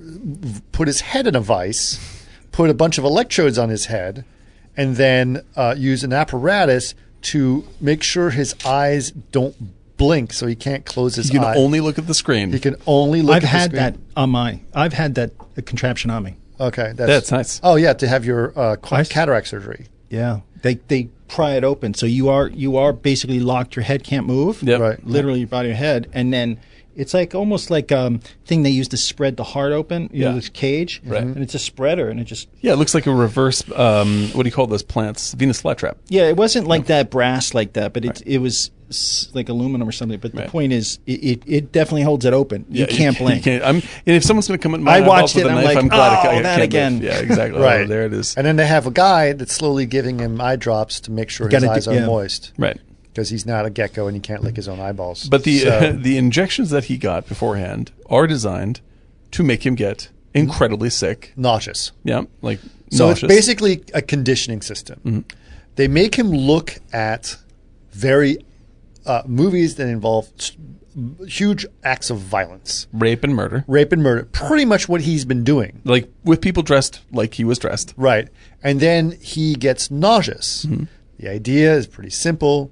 You condition him. When you see something like that or you feel that emotion, instead of feeling good, you get punished and feel nauseous and sick. Right. And he goes, "Oh, I feel sick," etc. I was like, "That's because it's working." Yep. And they're like, "Oh," and then finally he goes, "That's like," and then goes back to the hospital. It's like, "You're doing great, Keep on doing it. And keep on doing it, and you'll be doing good." But then he notices something. So then he's watching something with Hitler or whatever, and then they're playing a concentration camp, and they're playing Beethoven.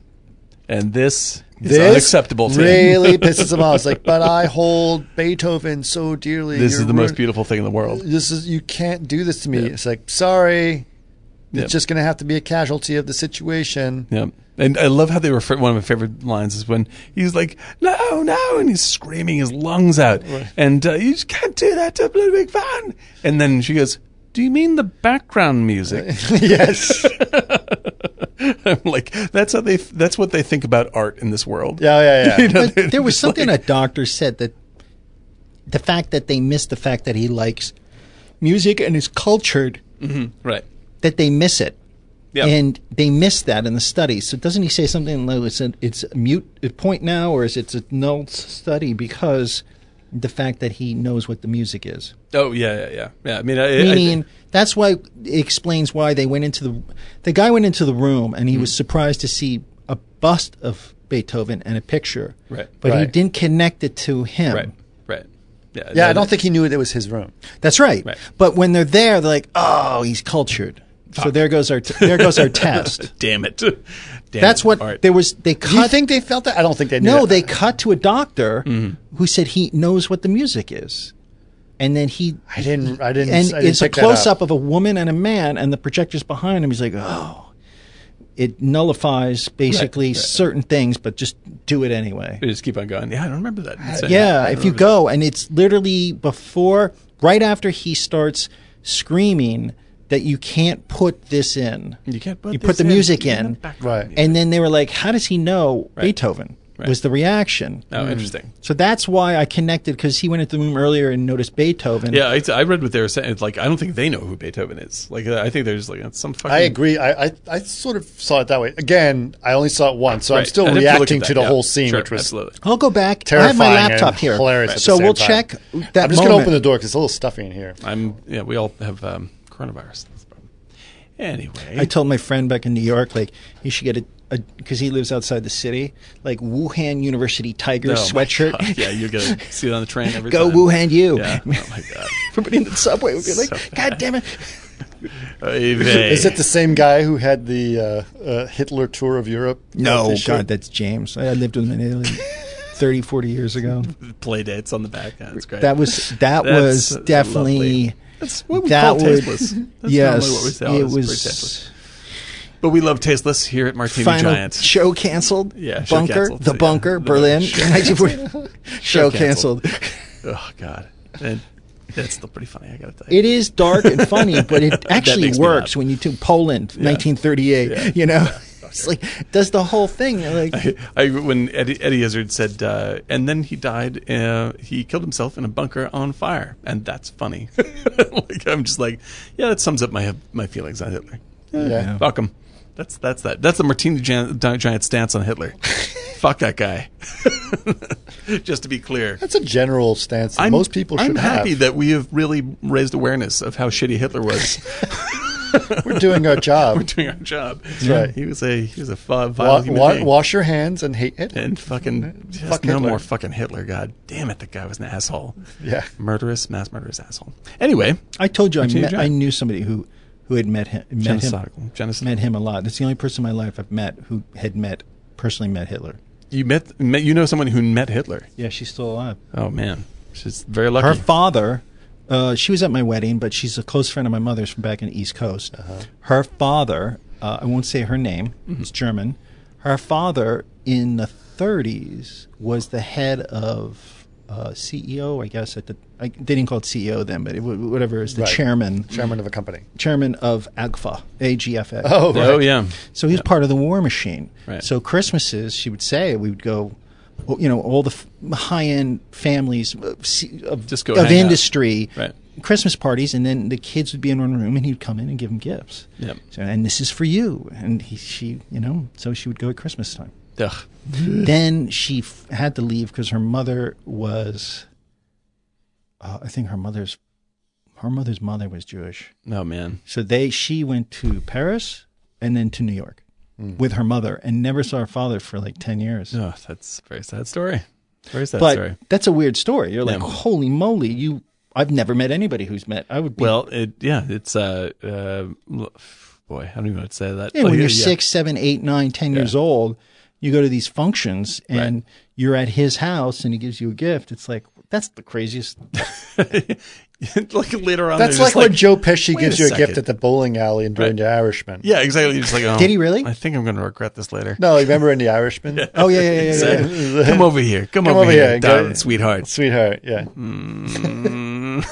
don't like that was him. really a sad moment because she knows, man. Yeah. She's looking at him like, that's the devil. And he knows. He's like, you're so lucky. You're so lucky. Just don't look at this. Oh, my God. It was just like, it's so fucking creepy. And so. But the joke, too, is even, it's like, you know why they made it blue? Or it's like, because God made the sky blue. So they wouldn't bump their heads. It's bump their heads. Oh, my God. Or something. It was like, die. what? I was like, get her out of there immediately. It was really trying to be really adorable, but it was like fucking awful. Yeah, that's creepy Uncle. But that was an right interesting there. setup of the characters too, because he was basically the guy that ordered Pacino's hit, which was Hoffa. Right. But the daughter got along with Hoffa. Yeah. And the Hoffa is the dad, and like she's the dad that she wishes De Niro was. Man, so and then her dad kills her true dad. Yep, exactly. So that not only that, I really started to hate De Niro as a character in that movie at that moment where he's talking about bumping your head, because he was like, you're kowtowing and you're just step in. That you're guy's kissing being weird. ass. Yeah, no, he was trying to like make excuses for his life, right? So I think. I mean, the fact is, De Niro was a very, very weak character. That's he just the basically center of the movie is he just did whatever the fuck people told him, and he never made choices of his own. Couldn't commit to anything. Terrible. And there you go. I don't know how we got on an Irishman Via Hitler, that was as we always Hitler. do. Yeah. Always with the Hitler. The Irishman. So yes, we are in jail. We get the Ludovico treatment. We get the full Ludovico. and then, as you well pointed out, they're going to showcase to the government on a stage again and scientists that he's been cured. Now, what was funny is that to me, you know what that scene reminded me of? What's that?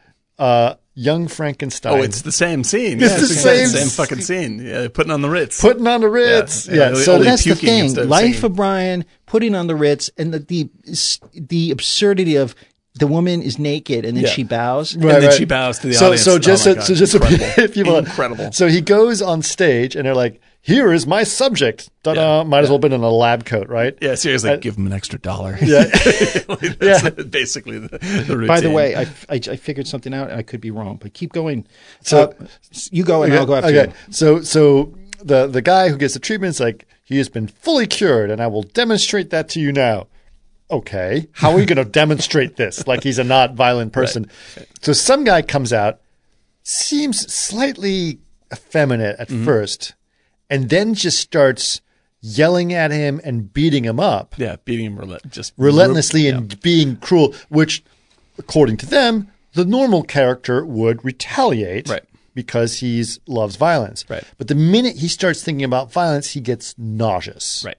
So instead of retaliating, he feels sick. Right. And so in order to not feel sick, he repents and does whatever the fuck the guy says, like lick my boots, literally lick his shoes, etc.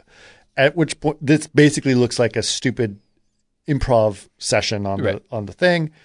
And then he's like, okay, thank you very much. You're done. And the guy like, thank you very much. The guy who plays the bully leaves the stage like he's a star. Yeah, star. Exactly. Yeah, right. And there's a spotlight on him, literally. Yep. And the guy gets up, was like, how you doing? He's like, I'm okay. I'm fine. He's like, see, he's great. Yep. Look at him. He's great. He's doing great. Now let's bring out test up subject number 2, at which point they bring out a topless or naked woman. She's just wearing panties. Yep. Very attractive, slowly approaching him. And then there's this camera's like, do you want to rape this woman? Right. Like, do you want to? This is it. That's the. You have to jump on her and do the old in and out, as they say. That's what Alex is thinking. Right. And he tries to grope her. Gets sick. It's like me trying not to touch my face with, coronavirus. Right. He tries and he gets immediately sick and collapses. Right. So there he is. And so everyone's clapping. Yes. Applauding. And then she bows to the audience, bows like 3 or 4 times, and then leaves the stage. I mean, it's so fucking. It's so dumb and so funny and bleak and amazing. Yeah, and it's not like it's not like it's totally absurd. But it's like what the fuck? And you're like it's very disturbing. Yeah, but also very funny. Yeah, and absurd. Yeah. And now, Eric, what was your point you were going to make? My point I was going to make is that I think I was trying to pin it, and I just realized it could be correct. I could be wrong. We're going to I'll have a white paper on your desk in the morning, Dan. Finally. I think the guy that portrayed the bully was the guy years later that was the plastic surgeon in Brazil. No, that might be true. I'd have to look that up. That's interesting. A little derma. Cut the derma. Right. Yeah, no, I definitely, that might be the same guy. I think it's the same guy. I was like, hysterical. How do I know this guy? I was like, that's the one. That's We're going to cut the derma. Oh, you look fantastic. He puts the saran wrap around her face. Fucking movie boy. Yikes. Oh, that guy. Yeah. Right. That could be true. We'll have to look that up. We don't know. Complication to a complication. I forgot. Well, I've recently watched that with my kids, and I forgot how disgusting and hilarious it is when the woman who's had more and more plastic surgery all the way through the movie ends up dead from it. She died. And then she's in the coffin. The coffin gets tipped over, and she is simply slurry. She died, I think, 2 weeks ago. Oh, no, it's too bad. I'm almost positive I read about her past. Great job. Woman who played that person in that movie? 2 or 3 weeks ago. I saw it. I was like, oh, wait, that's the... But yes, what's her line when she's trying to pick on? It's like, it's the little... She says something. What's her line? Her friend, that idiot friend of hers. Oh God, yeah, God. That team is amazing. That is a great comedy. That is my favorite. No, actually, Holy Grail is my favorite Terry Gilliam movie, but that was primarily directed by Terry Jones. Yes. So I'm going to say my favorite Terry Gilliam movie is Brazil. Yeah. And I have notes on the rest of his movies, but Brazil is nearly perfect. Yes. That's great. We should do that movie. That is a good movie. It is a good movie. It's a very good movie. So we're almost out of the Ludovico treatment. So at this point, they claim that he is cured. Mm-hmm. And so he leaves, and he's like, "You're a free man." And just boot him out. And he, instead of doing 14 years in jail, he does 2. Right. And he's out. Good deal. And he's got his package of all the clothes that he checked out with, and he goes home, a little, with unannounced to his house. And then it turns out they're all reading the papers at his house, his mom and dad. They see that he's been released. He sees he's being released, and he shows up and is like, "Mom, Dad, I'm back." They're nervous. Why? Who's in what's going on in my room? Who is this guy? We rented it out, son. To a lodger. Yep. He's been a better son than you. Yep. And then says the lodger. Says the lodger. Yeah. He's like, I've been a better son to them than I treat him well, right. and he's basically bullying him. Yeah, that's right. At which point, guess what happens? He gets nauseous and can't fight back. Can't fight the guy, and he's kicked out of his own house. Kicked out of his own house because he's already paid the rent. Yeah, so we can't really just kick him out. He's already paid. His parents continue to be incredibly weak. Sad people. Weak. So he's just out on the street. Right. And then when he's on the street, he's looking at the river, clearly feeling thoughts of dread and suicidal. Yeah, he's feeling low. He's not as low as he's going to feel in a minute. But some guy comes up to him, asks him for money, like homeless guy. And you recognize this guy from the beginning of the movie. It's the dude he beat up in the beginning of the film. Movie. And then he gives him the money, and then the guy looks at him and is like, wait a minute. How do I know you? I've never forget a face. You're the guy who beat me up. And so he tries to run away, and then he yells to all his homeless friends that he's the bad guy that beat him up. Go get him. And they all like gang up on him, the old guys. Now, what's also interesting, it should be noted on this thing, is like the entire time, in a very jovial and high, enthusiastic voice throughout the entire movie, he is the narrator. Yes. Of his own Alex story. Is the narrator, exactly. So he says, your very own narrator. Yes. And it was sad times for your humble narrator. Your humble narrator to go through blah, blah, blah, blah, blah. Right. So he talks about everything, but he says it in a very chipper voice as a narrator, even at the lowest things that are happening to him. Very chipper voice. He's watching the movie with you and saying, this was a tough time for me. Yep.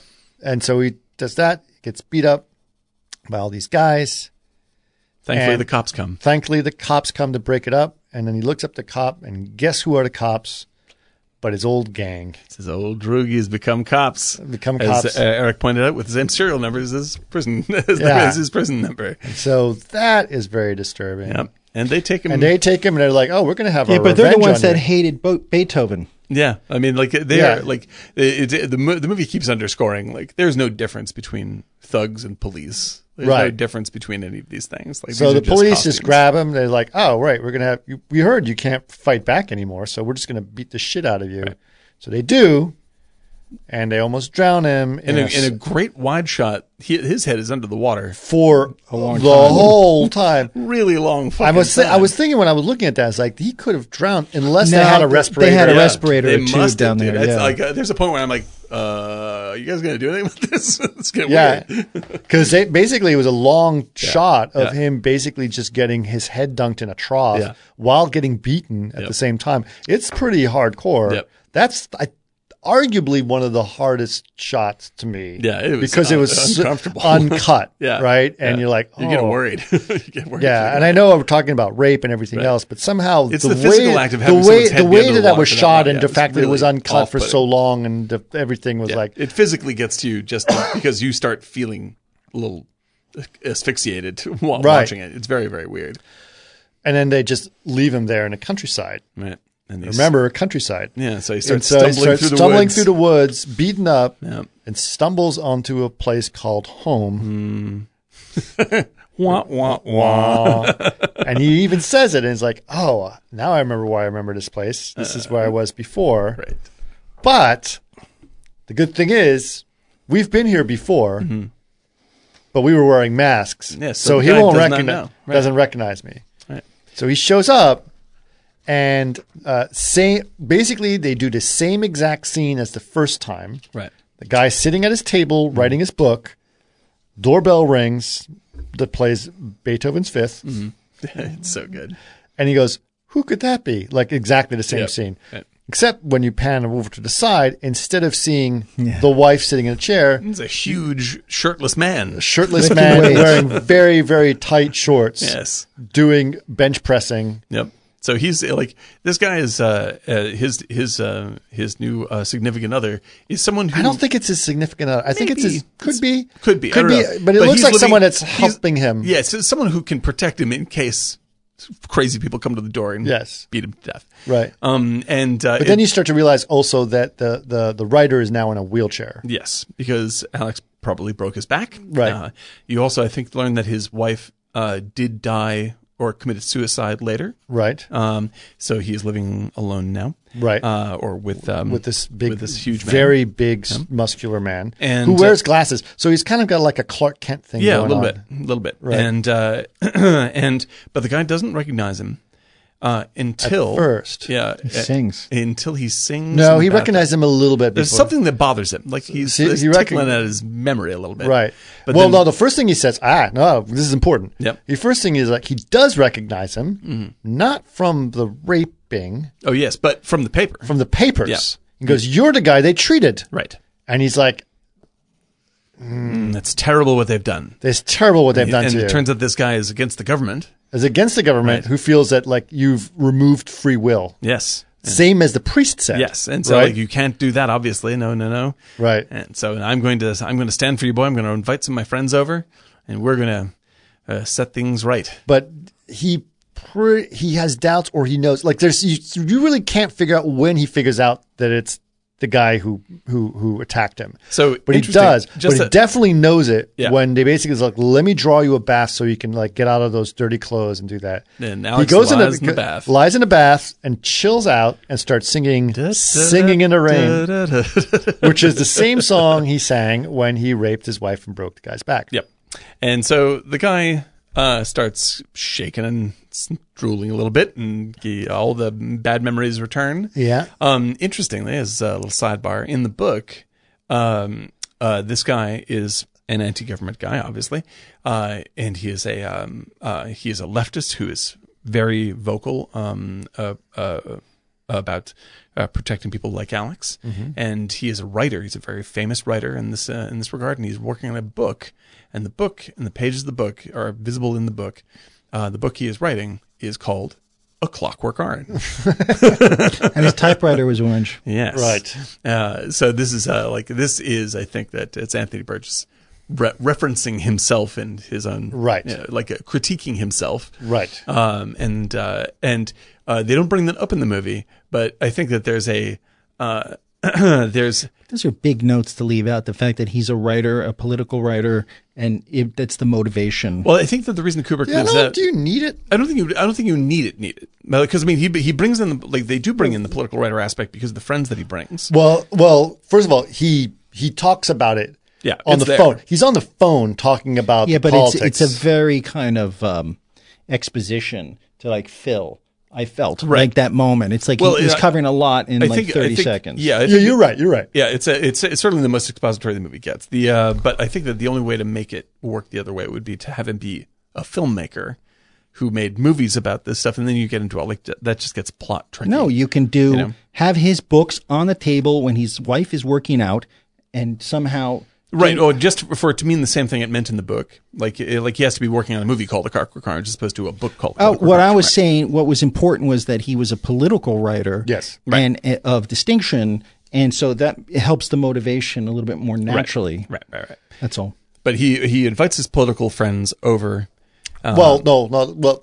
Yes, he invites people over, but they make him food. Mm-hmm. Big plate of spaghetti and some wine. Big plate of spaghetti and some wine. Mm-hmm. And the guy looks at him, and he is just – this is overacting to extremes. Like, have some wine. He is like shaking and purple. He's so enraged and excited at the same time. Yes. He can't wait for Alex to finish drinking that wine. Yeah, and he's like – and the wine has a very off color for a Bordeaux. Yeah, I think it's cranberry juice. Yeah, that's like blood color. It's like, just like, no, that does not look like wine. Yeah. Alex drinks it down. He's very nervous. And he goes, sure. He goes, have another glass. Yeah. Oh, it's a what was it? It was a Chateau Saint-Estèphe, 1960. And then he's like, okay. And then the two people show up. Right. And they're very nice and very polite. Absolutely. Oh, I've heard of all the trouble you've been through and all this stuff. Tell me about the treatment that you went through because we're really curious about that. And they're like, well, it's like, and then it's like, we heard there was some collateral damage from the thing because of music. And he goes, yes, I love Beethoven. Really? And goes, and they pretty much destroyed my favorite Beethoven's Ninth Symphony. Mm-hmm. I can't. And he goes, really? And it's like, it's Beethoven. It's like, it's okay. I got it. And she's writing the notes. And at which point his face just plops down.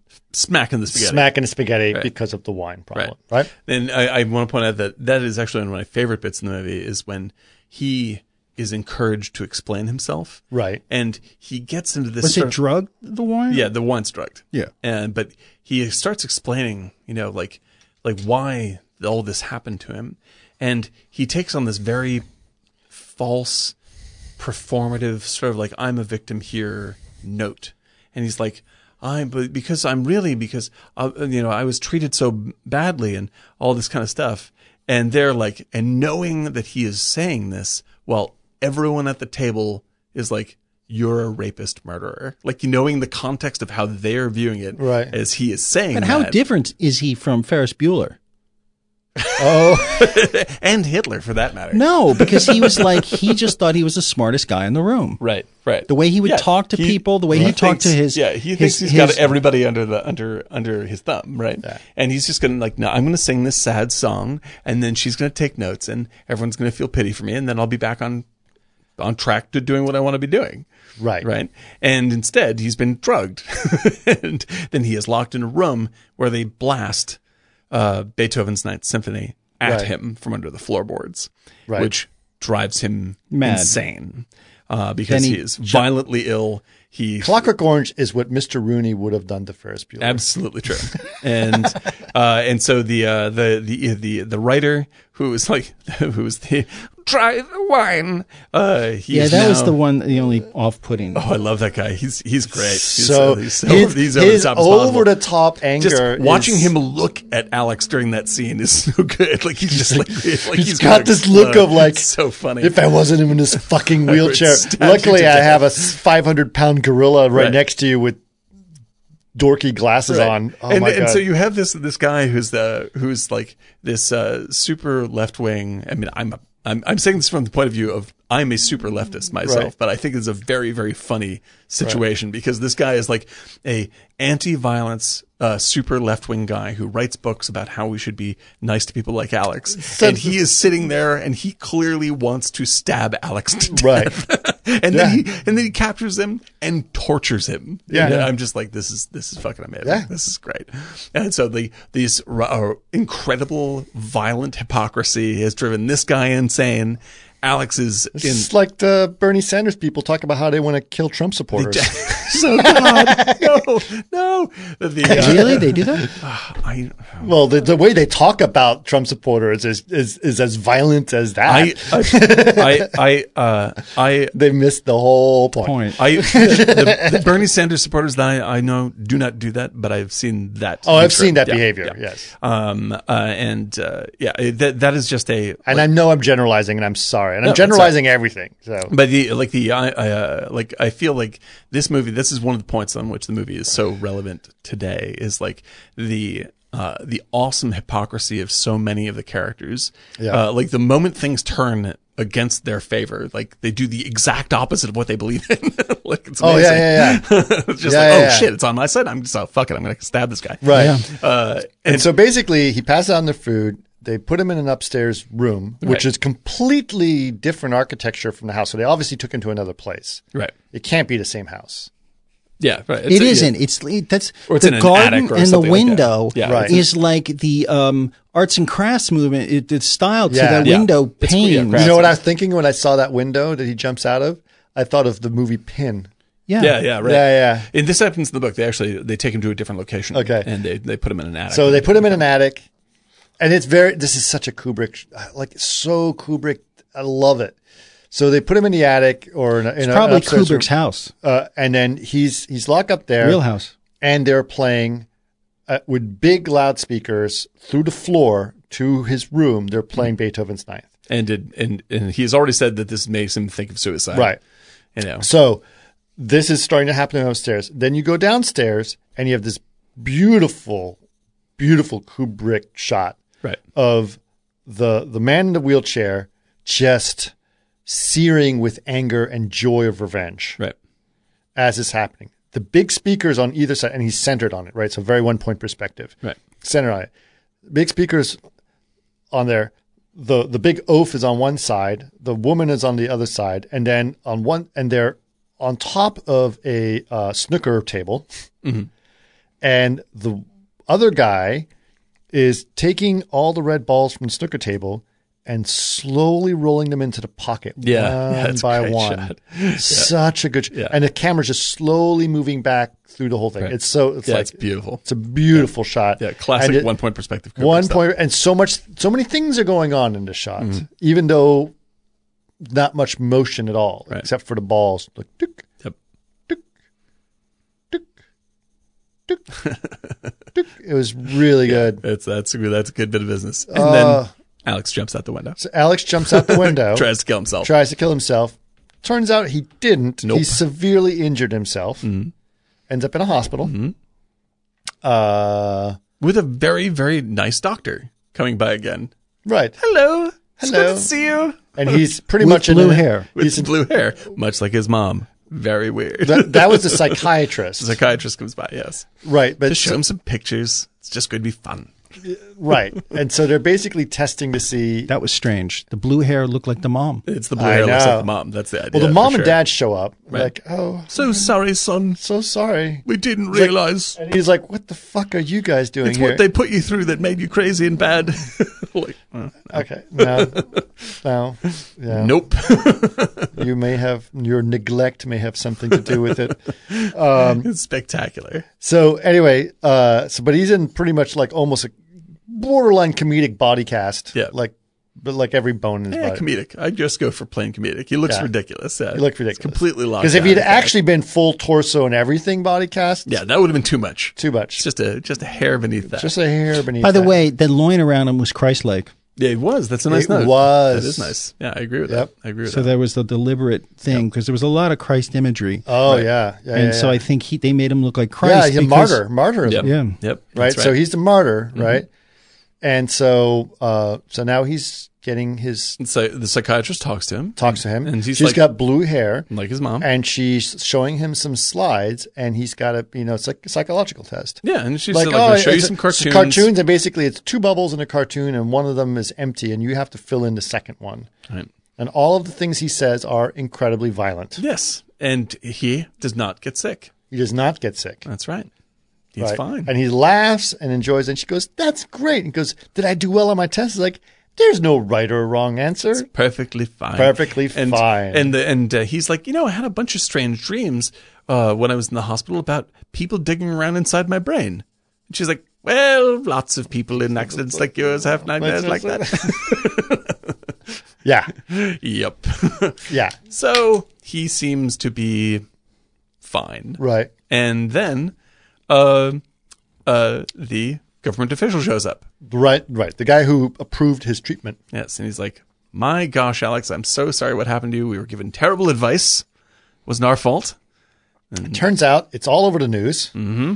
And it's not a good thing. Yes, and he does this. It's a bad look. And he does this. The government official, which is the funniest thing, government official asks everyone to leave the room because he wants to have a private conversation. But it's while Alex is having his dinner. So he can't quite put the fork in his mouth. So the Minister of Interior is hand feeding him, and he's so strange. And he looks at him like, and he basically looks at him like, he opens his mouth wide, like, I want food. Food goes here, and he's like, oh, of course, yes, of course. And he's cutting up his food for him, and he's feeding him. And that scene has been replicated though again, and I'm trying to think what movie in the past. So funny. 20 years. He's like, the dude's obviously just, I have to go in there and make friends with Alex, otherwise my whole party's kicked out. Yeah, basically, if we don't rectify this and basically buy your forgiveness. Yep. We're fucked. Yeah. So I will debase myself and feed you by hand and smile and stick this in your mouth like here comes the airplane into the and just like it's ridiculous. And it basically, and this is very, very government official. And he goes, Alex, it's okay if I call you Alex. And he goes, yes, of course it is. What's your name? Oh, what do they call you at home? What do they call you at home? Yeah, what do they call you at home? And he's like, Frederick. And you can tell right in that second. He is pissed. He's pissed because he wants to be called minister. Exactly. He's like, well, they called me Frederick. And he's like, all right, Fred. And he calls him Fred. So then he just like, oh, you went that low? I'm going to knock you down another notch. Yeah. I'm going to call you Fred. And so if you wouldn't mind just saying some nice things about us and pretend like, just say, just admit we're friends and we're here to help you out. Right. And then everything will be fine, right? Long pause. Alex opens his mouth wide. Like, stick more fucking food in my mouth and maybe I'll say yes. So funny. That is the great, because he's like, And there's something where he's flipping the tables. He flips the tables on. He's in total control of the scene. He knows he's in total control of the scene. I can't quite remember how it happened. It's like he has basically a dream where he's fucking some girl in the snow. Oh, so like once he says yes, I'll say whatever you want to say. It's clear. And he says it again, the line of like, it's clear as a mountain stream or whatever. I understand exactly what you're saying. The azure. The azure is the sky. Which is what he says when he is not going to do anything like that. He's going to say whatever he wants to fucking say.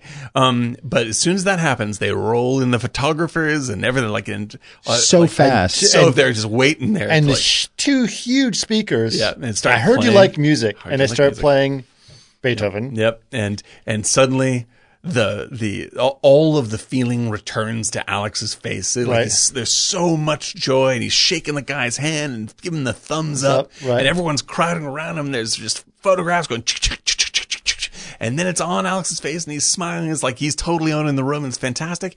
And then Alex has this weird little shiver in his head. And he kind of spaces out and rolls his eyes back. And then we're in a fantasy world where he is like in this lying in the snow with a naked woman on top of him and gyrating in slow motion. Right. And there's a wedding. Like I don't know. It's like maybe a wedding's happening here. Something weird. They're all observing him fucking this girl. Yeah, and it's like he goes, "Oh yes, I've been cured." Yeah, it was cured all right. And I think he has lost his mind entirely. I think he is just. But it's his primal. Yeah, this is his perfect state. Like he is completely in touch nothing could be better. I got the guys eating out of my fucking hands. Yeah, everything is beautiful. Like I couldn't be happier. Pure joy. And he says, "We'll give you a job and a reasonable salary, and you'll be everything will be great for the rest of your life." Yeah, right? It's magnificent. You could tell he's leader man. He's like, "We'll give you a reasonable salary." He's like, "How much?" Yeah. He said, "How much?" Well, how much and what? Yeah, exactly. Well, it has to be a sort of responsible job. Whatever, dude. Open my mouth, put the fucking food in. It's unbelievable. And that's the end of the movie. And that's the end of the movie. More importantly, the last song in the movie that they play for the closing title is Gene Kelly singing in the rain. Original Singing in the Rain. Yeah. Because someone is in the rain. Pure joy. Alex has returned to a state of pure joy. But isn't that like the end of King of Comedy? The end of Brazil? Absolutely. I mean, these movies definitely reference this. Like, I think that Alex is living entirely in a fantasy world of joy in his own mind for the rest of his life. Because of the surgery. Yeah. I think he is insane. I think he's lost his mind in a positive, happy way. Right. Like, he is living in, fucking snowy fantasy land wedding because sex. He had a lobotomy or? Yeah, because it looks like something goes wrong in his brain. Like it looks like he's having a stroke for a second. And then the next thing you see is like he's just could not be It seemed like the old what Joe Kennedy did to one of his daughters, and it basically. What did Joe Kennedy do to one of his daughters? I don't know. Yeah, he had her a lobotomy. Yeah. Oh golly. Because there was there was Joe Jr. who died in World War II, right? From the plane special mission. He was the chosen one. He was going to be president. Right. As Joe Sr. wanted. Right. Then there was Mary, and there was 3 or 4 sisters. Right. Rosemary, I think it was Rosemary, and she was a little bipolar, and there was experimental surgery, and the family apparently was like, we accept Rosemary as she is. Right. And he shuffled her out in the middle of the night, and they basically split her corpus callosum between the two. Yeah. It's a schizophrenic surgery. Yeah. Back then. And then it was the end of it. And everyone was pissed. Yep. No, that's how because he kind of did it in the middle of the night, kind of pulled her out. Don't know these things. The interesting mysteries. Yeah. Basically, Joe Kennedy Sr. was a hard guy. That's what I heard. Yeah, there's a book. The Ambassador. Well, he became ambassador, but he was bootlegger. He was a Did I tell you the story about him and my great grandfather? Oh yeah, you did. That's a good one. Yeah, I like that story. That's a good story. There was there was a book written about him, and it was called The First. It was like The First Kennedy or something. It's a famous book about Kennedy Sr. And it goes back all the way to like 1905, where he was at a Harvard-Yale game, and he played baseball for Harvard. Right. but he was not a starter and he was not in it. He just made the team, but he wasn't as good as the other people. Right. They were leading over Yale. And so the coach said, it's 2 strikes out. It's the 9th inning. Put Kennedy on first base. That's baseball. You said football. You said, it was baseball. I said baseball, yeah. It's baseball. So they played, right? And something happened where the point is he struck out. Right. They won the game. Catcher threw it, and he just threw it to Joe because they put him on first base for that 1 out. Right. And he got the ball or something, and then the pitcher said, who was the captain, said, I just want the game ball. We won. He's like, no, it's mine now. Right. And that basically is his whole... That's it. Suck an egg. Yeah, that's his whole life, because he basically just took, and he was a good manipulator. Right. Really good manipulator. And he lived a long time. But he was, did you ever see the Chappaquiddick movie? No. Because he's like, Man. to Ted. Good time, Chappaquiddick. Chappie. Adventures on Martha's Vineyard. Oh, God, yeah. I used to live in Eggertown, which is right next to Chappie. Yeah. And I just remember a bunch of us, we were talking about it, and a guy literally came over to us, and he said, we don't talk about that. This was 86, summer of 86. We don't talk about that on the island. And he came over and scared the shit out of me, and it turns out his father was the diver. Oh, God, that's awful. Which is portrayed in the movie. Ugh. That stuff is fucking terrible, boy. It was like a total, it scared the shit out of me, because I was like, wow. Out of nowhere, this guy comes up and just wrangled us in a circle and said, we don't talk about that around here. I heard you guys. Yep. It's like, what? Yeah. So that's power. That's how that stuff works. That's how that stuff works. That's old money right there. That's how it works. But that was basically, he did that. We digressed through history, but that's what I thought at the end. But I was really that movie, I know, inspired David Bowie to Ziggy Stardust. Yeah, and it inspired glam. There was a violence to it that the beautification of violence in a way that was different.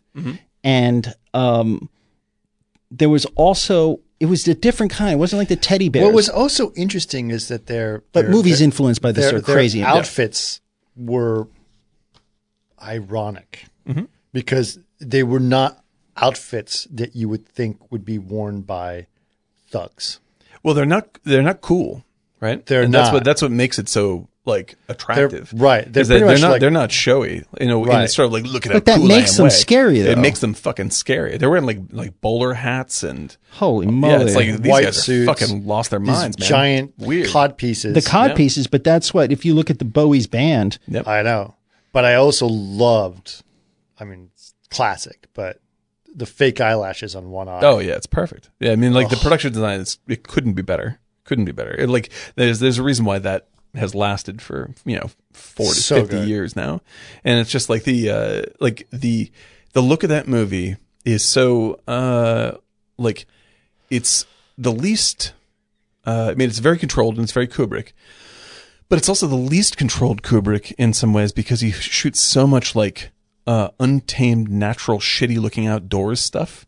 Right. There's lots of really crappy, muddy woods, and it's a very weird, loose indie beautiful architecture, and then desolate, and then desolation. Yeah, pure desolation. His parents' house apartment makes no sense in terms of where they live, right? Because he walks into the lobby of his building, and it's a fucking war zone. Oh, it's a hole. Yeah, man, it's bad. And the elevator door is torn apart. Right. And there's this great old, this classical looking sort of Grecian warrior painting or something like this. Right. Only everyone's scraped giant dicks everywhere. All right. over. So it's just filled with dicks. Yeah, it's lots of dicks in this movie.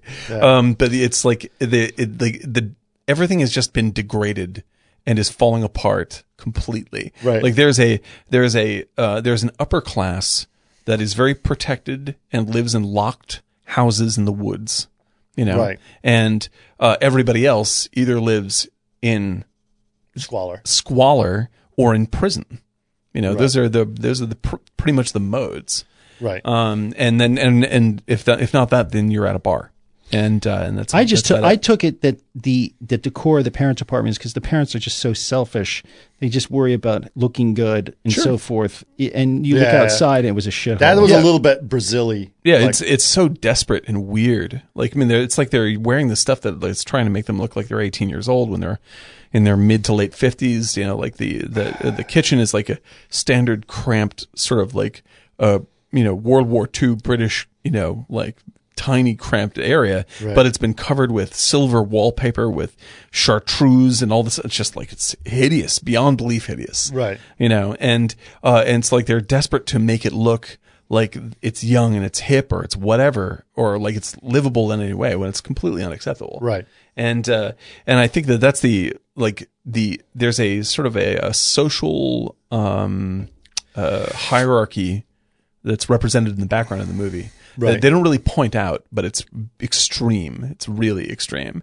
It's like when they're at the when they're at the bar and they see the fancy people come in, and the woman sings in German, and they're supposed to be government people. They're government people, right? And they're all dressed up, but you get the weird feeling for them they're slumming. Like they're going to these drug milk bars. There's a novelty. There's a novelty for them, right? Yeah. Whereas like Alex and his crew look like they were designed to be in this place. Like this is an example of exactly how their mind works. Well, they thought it was class. Yeah, exactly, from their point of view. Right. And by the way, another thing I got to throw in. There's two bars in the movie. One's the milk bar, and the other one, I think they say it in the movie, but it's definitely in the book, is called the Duke of New York.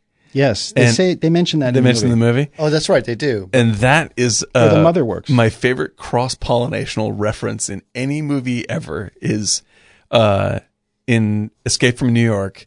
The character that he's up against, the Duke, is the Duke of New York, which is magnificent. Right. Obviously, Carpenter is a giant fan of this movie and our book. I think that's the other thing that was thought was hilarious and ironic was you in the jail, right?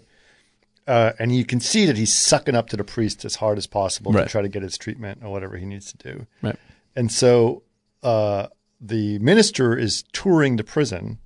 And walks into his room. Clearly, it's his room because there's a bust of Beethoven and a picture of him, and then on his wall is a ton of pornography that he's pasted on his wall, and right next to it is a crucifix. Yeah, it's great. It's so good. Like the crucifix is like touching the pornography. Right. And it's like, yeah, this is Alex's mind. It's like this weird self-regret. No. I'm trying to light this whole. No, I'm totally a religious person. Yeah, but I still need also to have porn. Porn. Exactly. Oh my God. Yeah, the movie is just like the interior of Alex's brain in this movie is just like, it's just spectacular. And like his room in his house when he's not in jail, his room in prison, and just like you're saying with the Christ imagery of him on the bed in the end, like that's the sort of like super narcissistic martyrdom that it was been searching for. The Christ things. So you notice that it's basically like, just so people know, it's like 4 sculptures of Christ, like little miniature porcelain of Christ, right?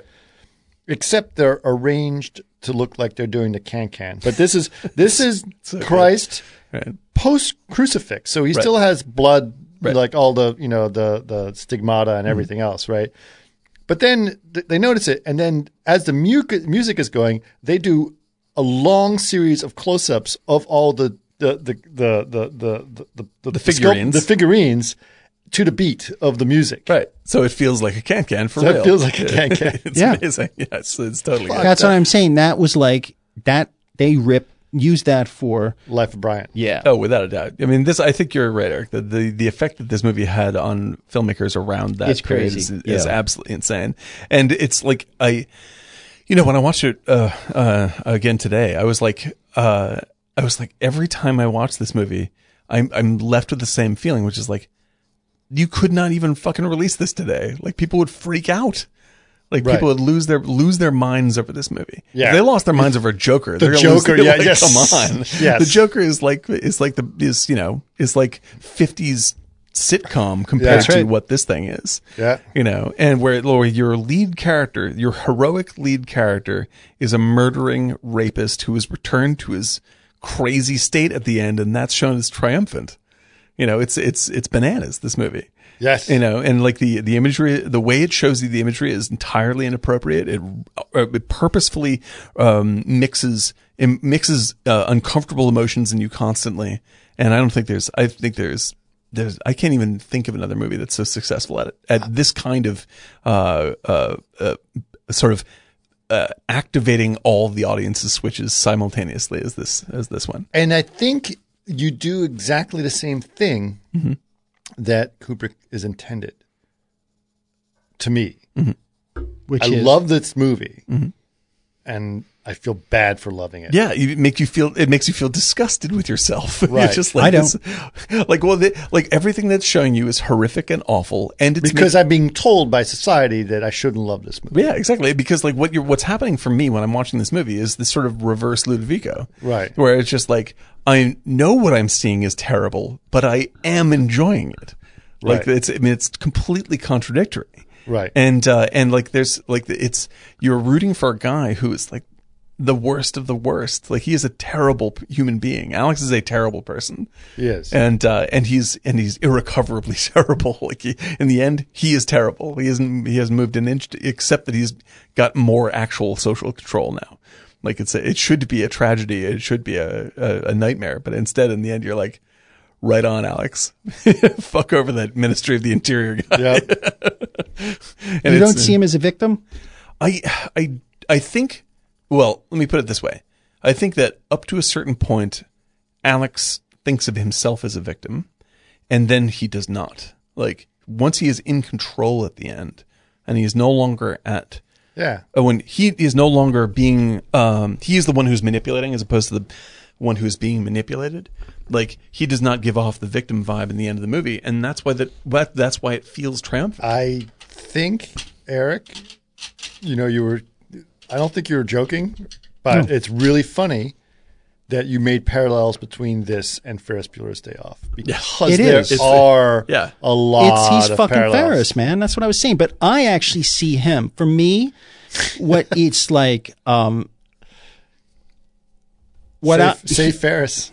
Save Ferris. Ferris is saved in this movie. He's totally saved. He's Cameron. He's also saved. Like, he is saved. No. Cameron. He starts off as Ferris and he ends up as Cameron. But here's the deal. What pissed me off is that they were going to rob this house, and those fuckers, those other gang, set him up and hit him with a milk bottle, and they become cops. Right. So in the end, the real scumbags become bureaucrats. Sure, of course. Right. The real scumbags are bureaucrats. Absolutely. And he is a victim. Because it's like, look, we were a team and we did this and you fuck me over, run away. Right. Right? Oh, then you become cops while I have to go through all of this. Yeah. Well, like he is being victimized constantly in this movie, for sure. Like, I mean, but I think the changeover is that he does not. But he was the smartest one. Yeah. He knew about. Well, he's also the most confident of all of them. Well, he knew he had the capability more than anybody because he hit the guy because he criticized Beethoven. Right. That's the guy who became a cop.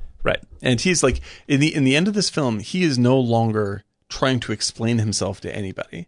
Like, he is simply himself. Like, he is in control of his own situation. Like, he is in control of himself.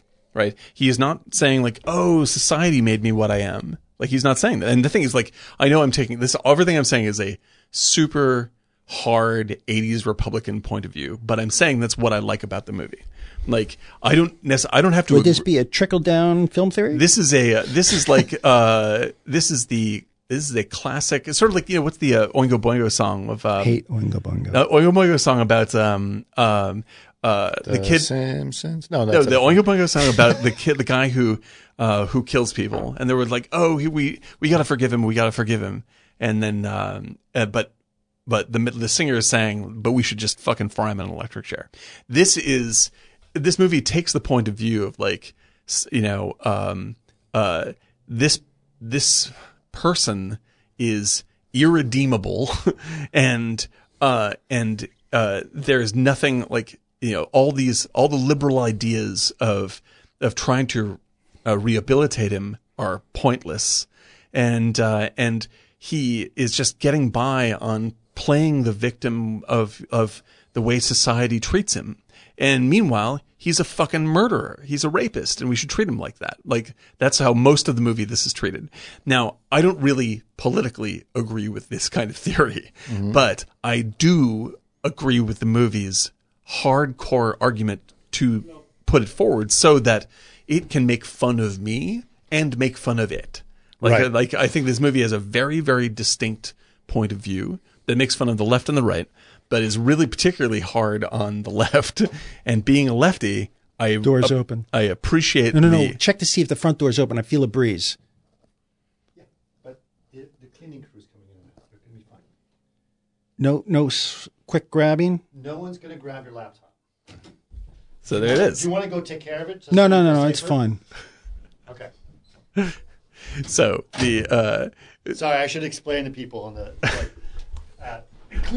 cleaning crew showed up and Eric, doors wide open. This is this particular area is nobody lives here.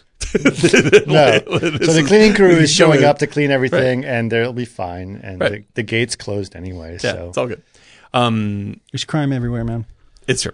Yeah. But okay, so the movie itself takes Kubrick himself is a fairly conservative guy, and I think this movie has a pretty tough conservative idea it does most of its mocking from. Okay. It is even-handed in that it also mocks the right, which I think is great. But really what Kubrick stands for with this movie and where his voice really comes through is if you look at the journey of Alex as being one of standing up for what you believe in, essentially, and stop letting other people control you, like that's where Kubrick himself identifies. And that's why Kubrick made Kubrick movies. Right. Because like if you strip away all of the politics of this movie, the core idea of like, here's a guy who is being forced to do this by one group of people and then forced to do this by this other group of people.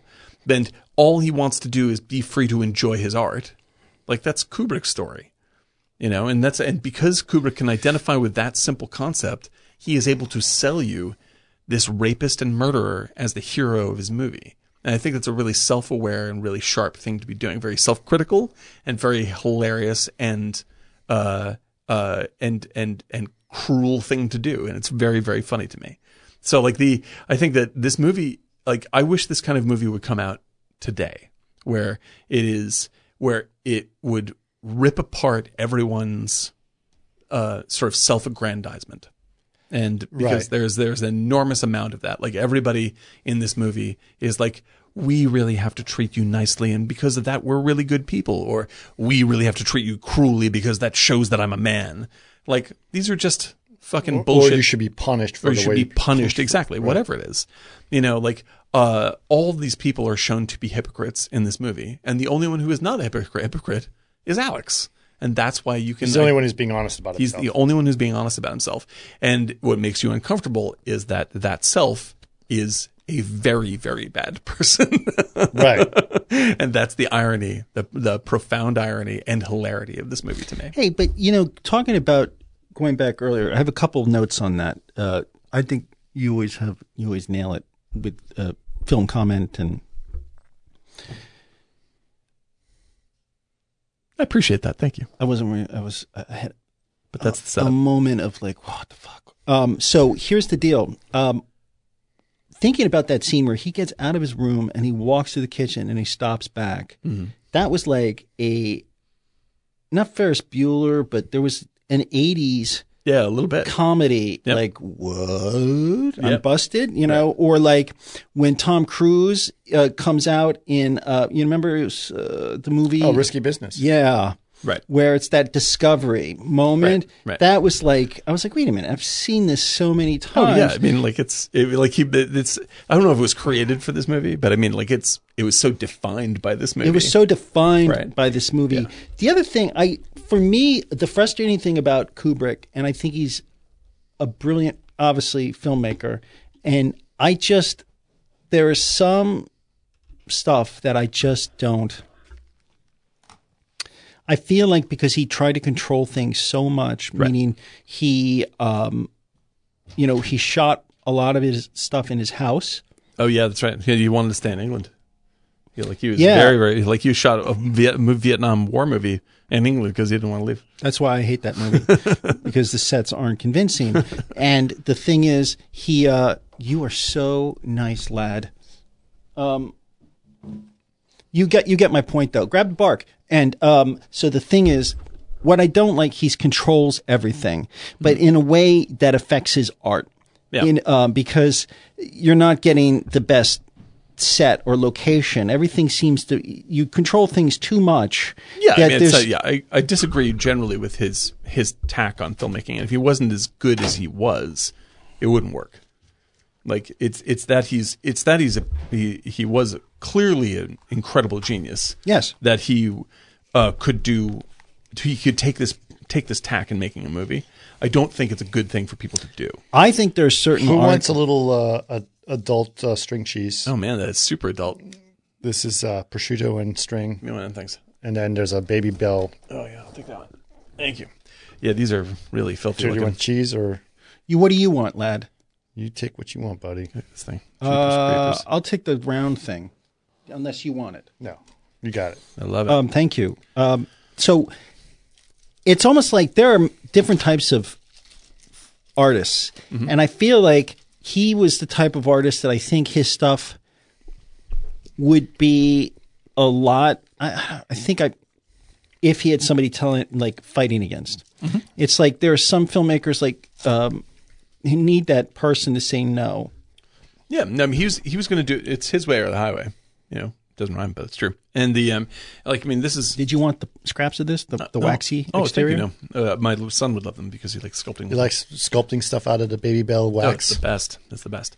But yeah, I agree with you because I think that he rides a very thin line because I love all of his movies and I have very few criticisms of any of his films. Starting at whatever post Spartacus. But I agree that Sporadicus. But I agree that he barely gets away with it. It's like everything is so managed that I do occasionally go I love this movie, but I also can see that I kind of missed a little bit. What are we talking about? Because I left the room a little bit. So Kubrick was such a control freak, right? Okay, and there you go. And that there is. I think Eric rightly. I don't feel it all the time, but I understand what Eric's saying. Where it's just sometimes you feel like there's, he would not have allowed for any other direction for these films to go. That's right. This is it. And I'm here that when he was a collaborative person when he was on set in terms of he wanted to hear ideas from everybody. But in terms of the execution is so fixed, and you hear about the production of Eyes Wide Shut where it went on for 2 years of shooting or whatever it is, that you're going to lose something in doing that. And you lose it. Yeah. And I think that I think his work is amazing, but I do, especially watching Eyes Wide Shut, that's a big one for me where I'm there's a great movie just outside of this movie. That's right. I think it's a really good movie and it's a really interesting movie, but I don't. Yeah, but you got some, it's Eyes Wide Shut. Mm-hmm. Is Kubrick's version of The Irishman for Scorsese. Let's just bring in we'll just bring in everything. Let's do it. And let's big actors. We'll get freaking Nicole Kidman and Tom Cruise, and it's gonna be blah blah blah blah blah. Right. And it's just it went too far. It doesn't quite land. It's like a parody of a freaking Kubrick film. Yeah, it is. Yeah, and the thing is, the same way I feel The Irishman is a little bit of almost a parody of the Scorsese film. Right. I definitely feel Eyes Wide Shut I've come to a lot. I didn't so much like it when I first saw it, but I came to like it quite a bit. But that's because I'm just going with the flow on it now. I'm just well, there's things that don't work, but who cares? The things that do work are great. And I think I feel that a little bit with Clockwork Orange in terms of there's some stuff that I think that he's done better, and there's some edits that I don't really agree with. I think Eric, you brought up the the jump, sort of like the wide cuts and the or when he murders the old lady. There's the sort of like laugh-in zoom cuts to the vagina paintings, and I'm just like, that worked then. He's telling doesn't us, totally work now. But there's not the subtlety he had when he did like 2001, where it's So there's this kind of and you know what it is. Also, he's too in control of everything that it becomes a little hit and miss. Yeah, at times. No, I feel you. And but he is not my favorite director. He's of my favorite directors, but he's not my favorite director. I know what you mean. But speaking of 2001, and I know this is fresh in my mind, and so I need time to digest it. I think I'm going to have to take a long time. Mm-hmm. And there's a lot of digesting. What did your daughter think of it? The movie? She did not see the movie. Why I'm not going to suggest that you see that movie. Hold off on that. I think there's a lot about this movie that I think that I'd like more than 2001. Yeah, no, it's great. I agree. I think that 2001 to me is a legit, it's a perfectly rendered piece of art that I think is one of the great works of art of all time. I don't think that about A Clockwork Orange. It's not as. I mean, 2001 is very safe. Well, sure, emotionally safe. Yeah, I mean, it is doing something entirely different. It is a perfectly rendered piece, right? And in that, I think it's a better movie than A Clockwork Orange. It's a better piece of art than A Clockwork Orange. I don't know. I thought The Clockwork Orange is a pretty freaking good piece of art. But The Clockwork Orange is a better movie. And it's dealing with something that's really live. You feel like there's an argument that's going on right in front of you. You have to be willing to be assaulted. Yeah, exactly. And if you're willing to be assaulted and being told something that you're, in the end, instead of being angry and horrified and disgusted, you can say, it's like, I learned something about myself about society. I agree. Then you're going to go, shit. Yeah, this movie doesn't tell you what to feel. It puts these things in your lap and makes you realize, I have to decide how I feel about this. I have to decide it. Yeah. This is my responsibility. Yes. And that's why the movie is great to me. Is because this movie is ultra aggressive, but it's also weirdly responsible. Because if it just took one side or the other, right? If it thought one thing was the answer and one thing was not the answer, right? Then it would be a terrible movie.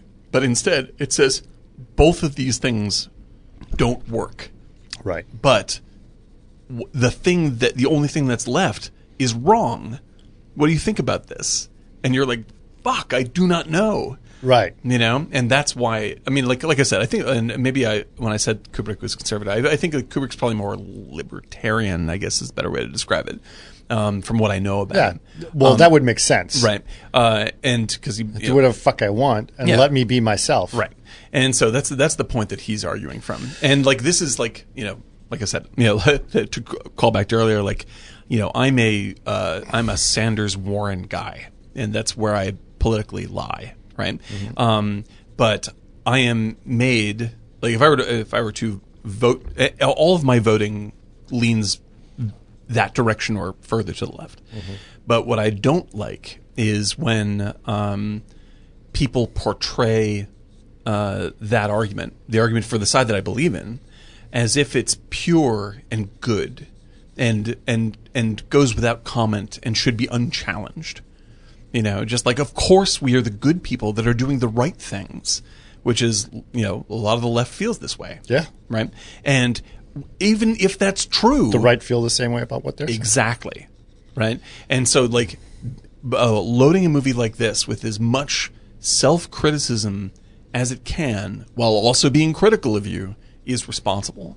Because it's not just playing a one-sided game, right? And that's what makes it. Because that's what makes me think hard about what do you fucking do about Alex. I can't pretend like Alex doesn't exist. Right. There's a force in the world that is Alex. What do Lock we him do up. about this? Lock him up. They solved it. They solved it. You saw the answer for Alex at the end. Well, Alex solved it. Alex. No, well, they did something to him in the surgery when he talked to that woman. That does not. None of that solves the problem of free will or crime or anything. Like that doesn't solve the problem of evil at all. He agrees with the politician, and he's a little bad. He doesn't agree with the politician and totally in control. Yeah, he won the. He won. Yeah, and he goes he's basically being hand-fed.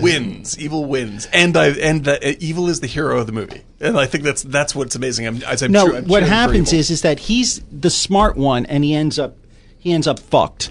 So you can't. He doesn't end up fucked. He doesn't end up fucked at all. He's totally in control of the government, and he's living in a fantasy land. Like, yeah, but the look that he happy. gave on his face was that something, because he talks about that surgery with the nurse, the psychiatrist, that something was going on. So when they started playing music, he went, he gave a weird look. It's like he's almost programmed. No, I think that is the pure, like, that is I've realized. I think I agree. He's escaping in his mind to something. No. Basically, that is the pure joy. Basically, he's having ecstasy. Yes. He's in ecstasy because he realizes That's he's right. listening to Beethoven that would normally have made him wretch. Yeah. It is now giving him the greatest joy, the greatest orgasm of all time. Yeah, but they basically fed that to him. The system just said, "Here's another cracker." Yeah. Yeah, but the thing is, I mean, he is. That's not how you want to end up. This is how, like, He is interesting. He has total leverage over the government. They have to do whatever utterly whatever he wants. They're hand feeding him. Like, what's out of their food pocket goes here. Yeah, but who wants to be that? Because he can do whatever the fuck he wants now. Anything. He has total freedom and total joy. He can't, because he's already shown that if you have any imagination, you're going to be fucked by the guys who don't know who. He has none of the problems that he had before. He engages in total joy, and the government has to do what he says. He's on the government land. He's on the getting paid out by the government. That's being a bureaucrat. That's pretty darn good. He is above the government, is what I mean to say. He had the potential. He is like, he can literally do anything. Like, he is being like, the dude who runs the government has to grovel at his feet and feed him For now. as long as. But he says it. It's the last line of the movie. He's like, "Oh yes, I've been cured." Yeah, because he's in a dreamland. He lives. Yeah, absolutely. But he got that dreamland because that dreamland he wasn't able to do it anymore. That's what led him to the suicide in the first place. He has absolute total free will because he can make them do anything for him. I see he doesn't have the power to. I'm actually curious if how people see it. Do people see it as, because what you're seeing, Eric, the point. Eric, I'm listening. Yep. What I was pointing out for the audience.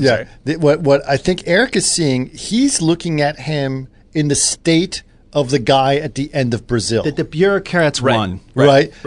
That's the scene you see, right? Which is very different, right? Like he's pretty much lobotomized, right?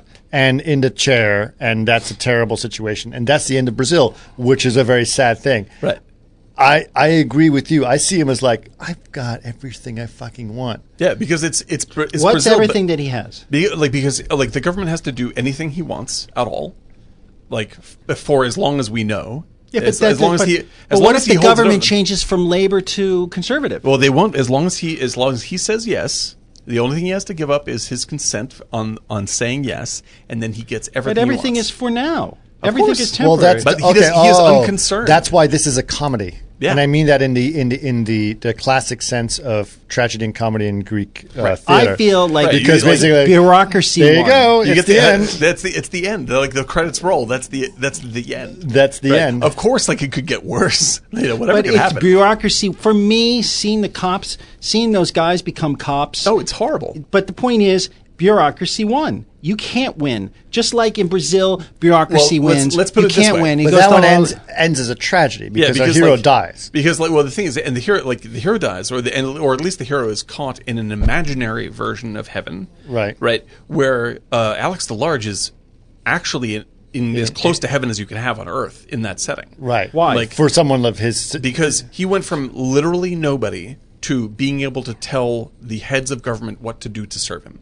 Including given within hand feeding him and calling them Fred. Right. And they have to put up with it because he has leverage over them, and that's the end. Like he has utter free will to ask for anything he wants as long as he has that leverage, and that's the only way it works in this situation. Now the thing is, I agree with you, that is also unacceptable.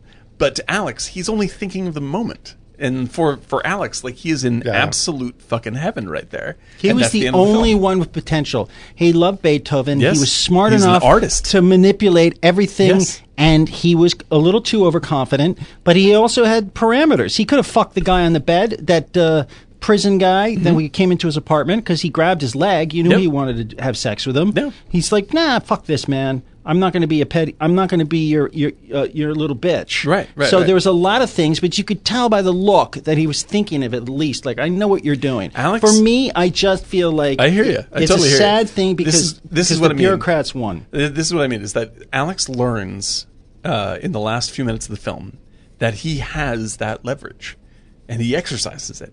He's like, oh shit, I control everything now. And then he exercises until the check clears, it means nothing. And at that time, he's like, in the bed. This is what I'm saying. There is no future. Alex is not a future thinker. Like, Alex is in the moment. And up until this very moment, someone else has been in charge. Okay, hold on. I think that's because, Eric... He studied Christianity. Eric is not an Alex. Right. Eric is looking at all the negative things that are possibly going to happen to Alex. Oh, yeah. Alex is not looking at any. He can't look never at it. Yeah. looked at any negative that would happen to him. Right. He's always opportunistic and always positive about the right now. Like, he's a self-pleasure machine. Yeah, exactly. So that is not what you are, Eric. So I don't think you were able to see that. I am a pleasure machine. You are not. Everyone says so. You are constantly doubting. I'm not doubting. I'm always. Somebody's always got an angle. I think. Yeah. Well, the thing is, I think that your point of view in the movie is totally correct because that is the movie that he is. That's the land he is living in. You're right about what his land is. Yeah. You're right about everything you said, except that's not what he's experiencing. That's not Alex's experience. Alex's experience, like, I got these guys under my I fucking thumb. Own it. Yeah. I own it. I win. I own it. The end. Yeah. So he's a fucking child. So he is a child. He's a child. Here's the deal. He is pure id. I felt like this is a film, like the first film of Kubrick's that, besides the first one he did was the heist film, that really reflected back. There was a killer. Yeah. Killers. Killing. Yeah. Killing. Is it killing? The killing. Is that there for me the pacing through the city and the pacing, like the sense of discovery in a scene when you realize something maybe the same time the one of the actors or somebody in the story realizes something.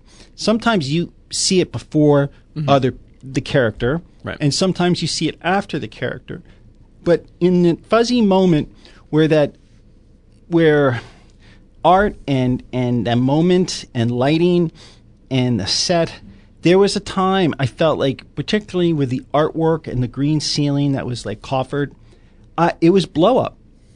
Sure, yeah. No, not Blow Out, but Blow Up from 67. Yeah. Antonioni's. Yep, absolutely. It was like, holy shit, that pacing was like, and I was like, God, he kind of copped that. Oh, I'm sure he was a big fan of that one. Yeah, like that's Antonio's best movie. Well, no, maybe Passenger. L'Avventura. He did L'Avventura, right? Yes. Yeah, okay. So I love Blow Up. Blow Up's great. Yeah, Blow Up is great. And yeah, I really think that like there are very few movies of that period, very few art movies of that period that I think hold up well. Get Carter, definitely. Poor Cow. Yeah, Poor Cow's good. I like actually Poor Cow better in the context of the Limey. The cuts they use from Poor Cow are better used. But like a lot of it is very dated in a very it's very proud of how 60s is, and it looks ludicrous. Whereas like this one looks like the 71 or whatever 70, like it looks like the 70s, early 70s, and it's critical of it simultaneously. Like it's this live action commentary on how bad it really is in the moment, and so the movie remains fresh feeling.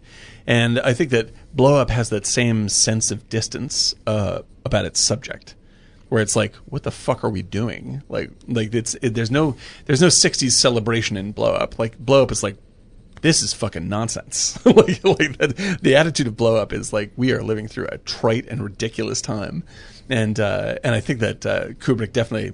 But you get that like from the woman, like they're remnants. The characters are remnants of Blow Up. Yeah, I agree with that. Sure, no, there's definitely a strong influence there for sure.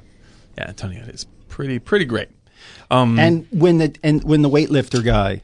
Yeah, right. Right? Yeah. That's glass. Yeah. My God, those shorts were hilarious. That was you used to wear those around DD. Was that like that? Was that Richard? I didn't have that kind of ass, so it no, it wasn't. It looked like Richard Kiel. I thought it was Richard Kiel when I first saw him. I met that guy once. Who's Richard Kiel? Jaws from James Bond. No, it's not him. No? No. Okay. God, dude, big. It's a big guy.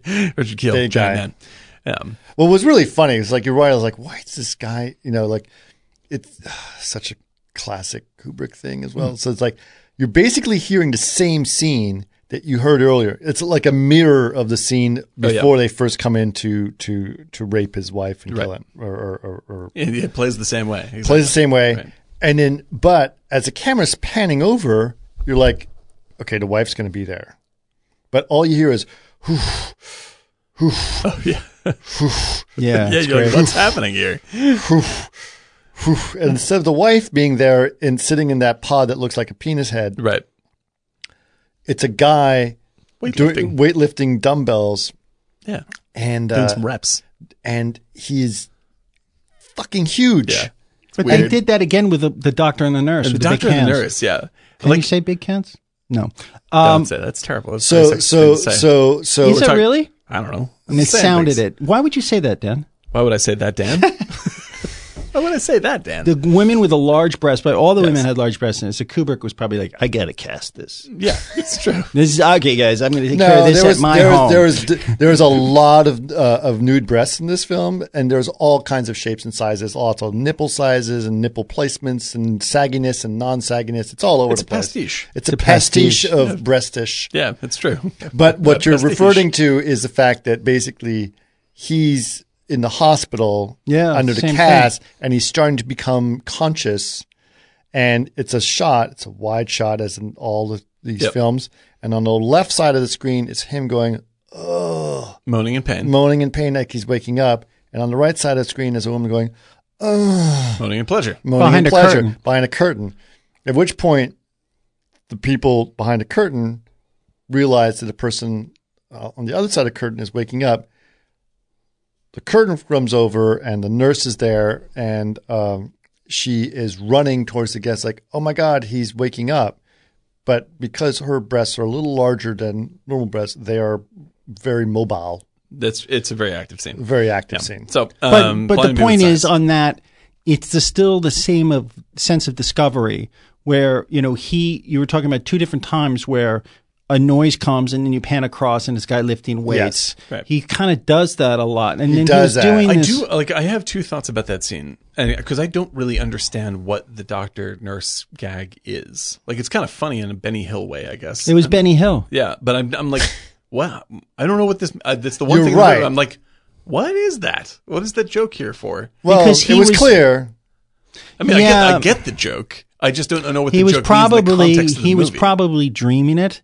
Because he always thought of sex with women with big, you see in his dreams. Yeah, sure. So it was basically, he was probably dreaming it and making sounds. But that type of gag didn't really work. Well, it did feel a little slapsticky. It feels like, I don't think it's a badly done joke. I just don't know what the joke is doing in the movie because it's a different movie. What it feels like is it feels like it's out of Lolita. Yeah. And which I think is a fucking hysterical movie and also by Kubrick.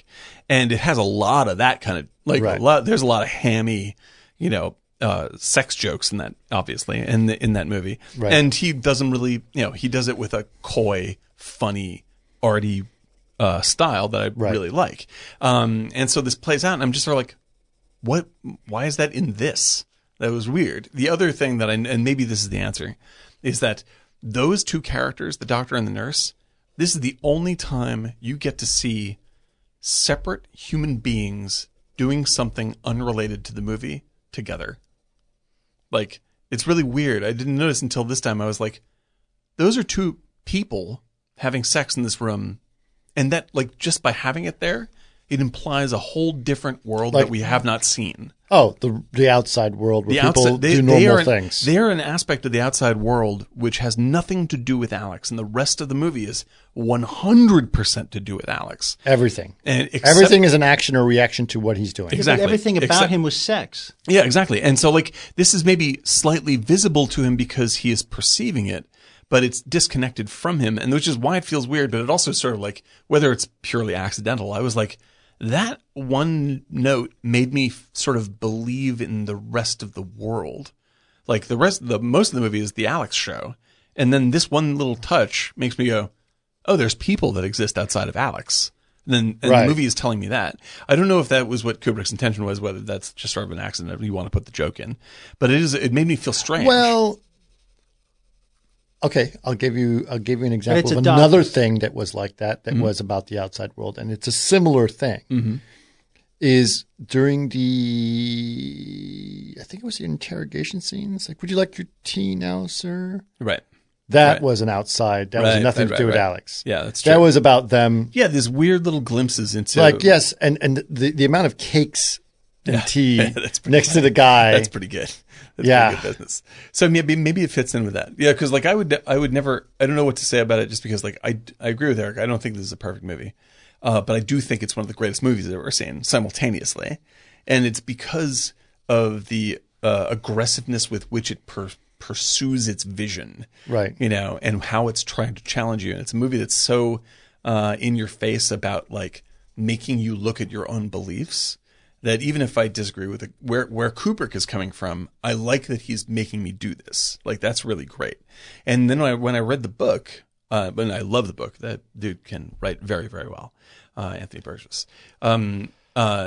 There's one fantastic thing I did not know until I read the book, which is the ending of the book in America is the same as the ending of the movie.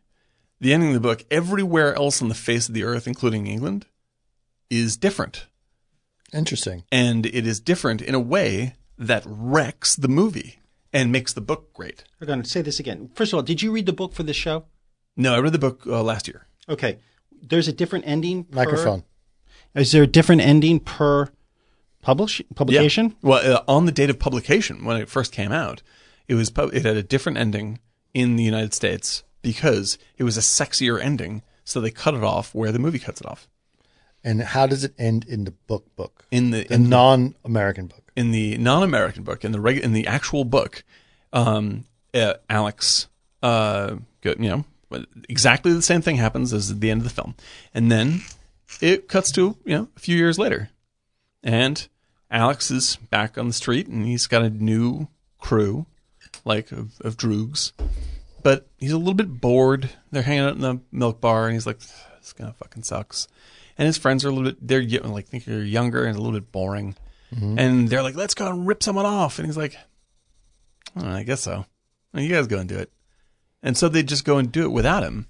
And he wanders around and he ends up at a restaurant and he sees like Georgie, one of the droogs from before, one of the cops. And they sort of they just sort of see each other and talk. And I guess George is married now and has a kid. And then Alex is like, maybe I should just get my shit together.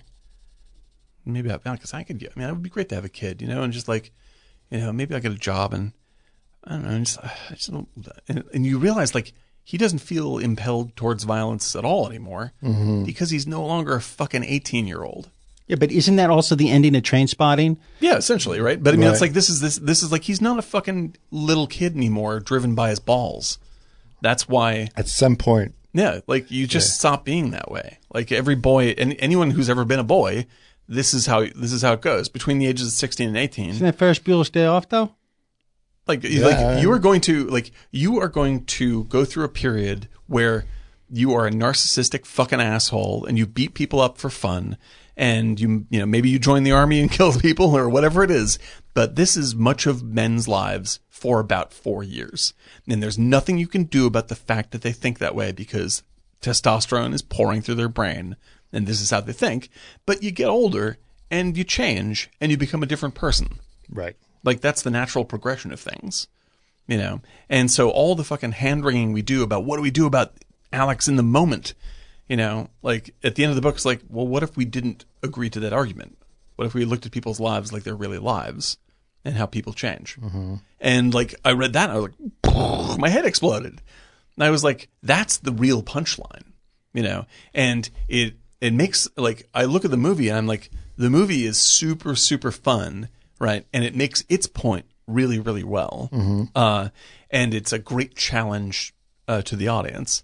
But if you want the real experience, I say you got to read the book, because that is a statement. That's a statement that's bigger than the statement of the film. Right. And it's only just one extra chapter, but it really, really changed. Like I was shook, man. I was like, that's like the what he was lining up to say wasn't just a mean joke on the audience. He was lining up to say something like, maybe we should just fucking relax a little bit. And I was like, whoa, shit. I wish people would read that book today. You know, that's a powerful thing to say. You mentioned, Eric, I want to get back to this. You mentioned this about an hour ago or so, that Kubrick is not your favorite director. No. Okay, which is fine. It's not necessarily. It's no longer legal in most states. Yeah. But why? What don't you like about him, or what would you wish something about him? Like what's? For me, it's. Do you mind if we open the door a little bit? Yeah, no, I'll do that. Go ahead. Why is he not my favorite director? I mean, he doesn't have to be, right? No, I find everything is a little too. I'm not being safe when I say this. I'm just trying to figure out the best way to do it to be safe. No, I'm kidding. So as not to offend anybody at all. No, I don't care. I've offended everybody without even saying that's anything. That's me. I don't say something and somebody's like, what a do. So the point is, I feel like there's not enough mistakes. It's so controlled. It's not loose. There's not a looseness to it. I like the controlled looseness that you would see in painters, a controlled looseness you would see in, yes, it's all rehearsal, but there's a controlled looseness in, like, God, man, like, any good band in the early 70s. Kubrick is like a Dutch master. No, saying, Dutch masters have lots of loose mistakes. Okay, maybe I'm thinking the wrong thing, but like, who's the dude who painted the thing? Like, it's like this big, but you can look inside the mirror inside the thing, and it's all painted with like one hair, and everything's detailed and perfect. Where you just get like, at some point you just kind of get pissed off. You're like, can't you fucking just let it alone? Like, it's like, why did you have to go to 800 DPI? Here's the thing. I think what he is a genius. Sure. He is Da Vinci. Mm-hmm. Because there's select amount, but it's a very distinct setting and chiaroscuro. It's just, there's something about it that's very tight, and it's not my favorite painter. I love like Goya. I love Goya. Velasquez, Zurbarán, Robert Henry, Robert Rauschenberg, Neo Rao, Anselm Kiefer. You want some rough stuff and like roughness and Antonioni. Yeah. I fucking butcher names. I'm sorry. That stuff is beautiful because there's something textural there. There's a realness. So like the anti-Kubrick could be like the Safdie brothers. Yeah, exactly, right? Yeah. But that's a very stylized thing. Their world is small like his, right? And I just feel like he makes choices sometimes because he wants control, not that it helps the script. Right. And maybe he did that because he didn't follow the book. He followed the book differently. But if you go back and look at Blow Up, there's a movie by Basil Dearden called Montgomery Cliff, 1964. It's an English movie about a judge who's been outed as gay. Mm-hmm. Fucking cool movie. It's so beautiful, natural, and tense. And there's a lot of great. I feel like everything, as he started to get older, it really, like Eyes Wide Shut, I just thought he would have actually been a great opera stage director like Zeffirelli. Sure. Because he needed just a box, the big Met proscenium to build from in back. Right. And he didn't need to do all the sets and so forth. And I just feel like makes me think like, if I had an opportunity to make, and it was successful, one film, that's all you need to do. Because it's such a different type of medium than painting. And your maturity level is different than painting. And it really is a corporate painter. And I just don't, I feel like people, it's my career, I keep making movies. And you're kind of riffing off what you already did, or you're riffing. And this is the first time. This movie, is a beautiful movie. It influenced Bowie, I know, but the scenes, it's like art-directed scenes that have a lot of power. Yep. And the connectedness, meaning you're casting, and that fucking old dude in the wheelchair, sorry, the old guy, I'm all tired, sorry, I'm swearing, but the old guy in the wheelchair, that's just bad. He was horrible for the scene. And it's like, you know what? I don't want this guy. Right. I don't want this guy on my fucking set because he's going to ruin this moment, which is really important. Right. No, so he tells him, let's do it. It'll be fun. Right. Meanwhile, he's not paying attention. He's so controlled about his world. Right. He's forgetting maybe the text. Right. He's forgetting maybe the initial. So for me, this was the first one of Kubrick's where I saw cracks in the seams, the welding seams. Right. As Keith Richards always says, with Elvis Presley's original band with Scotty Moore and DJ Fontana. Scotty Moore was a genius guitarist who influenced Jimmy Page, Jeff Beck. He's like, you never saw cracks in their seams. Right.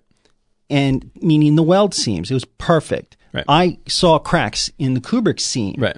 And I was like, oh. And then he does the other one with the gimmick because he didn't use lights, right? Barry Lyndon. Barry Lyndon. Barry Lyndon. My right? second favorite Kubrick film. I know you love that film. I do. For me, it's, but Shining is gorgeous. It's a masterpiece. I did not. But Barry Lyndon was much more technical.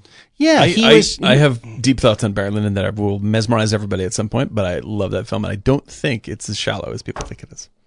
It's not shallow. He was a brilliant man. Right. I just felt like when you become, you start, look, the genius, and you know what, I was reading an old interview with David Bowie, and he's like, I love bacon.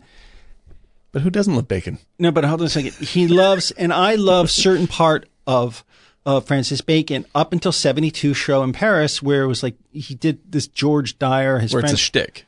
Well, he was repeating himself and pulling from his own thing. Yeah. And Bowie pointed that out. He's like, he was good. He was spotty, brilliant, but spotty. And he had brilliant stuff, but he didn't have anybody to tell him no. Yeah. He didn't have an agent that said, you know what? I think I know where you're going. And I'm more of an artist where I just can throw a million fucking ideas out, but I need somebody who's, basically can say, how about you just give me 12 and then I'll come back, and that's great, because it's kind of like, but he seemed to me like he needed somebody to say, whoa, what are you doing here? Yeah. Well, because he has, for instance, if I were to be super critical of Kubrick, and there's barely a Kubrick film I don't fucking love, but if I were to really, really try and grind on him, I would say he has the same problem I have with Wes Anderson. Yes. Where it's just the meticulousness is starting to overwhelm what is being said. And that makes the movie boring. And I don't think that Kubrick actually ever, for me, doesn't ever fall into that place. But there are moments in his movies when I'm like, whoa, you're teetering, and then you pull it back. And so like Eyes Wide Shut is a big wobbly mess in that way. But I still hang on, Full Metal Jacket, which I love. I don't love Full Metal. Yeah, but it has the same issues, right? There are moments where I'm like, it's not quite right. Yeah, like you probably should have freed yourself up a little bit more here, because you're sticking to your plan when the plan's not working.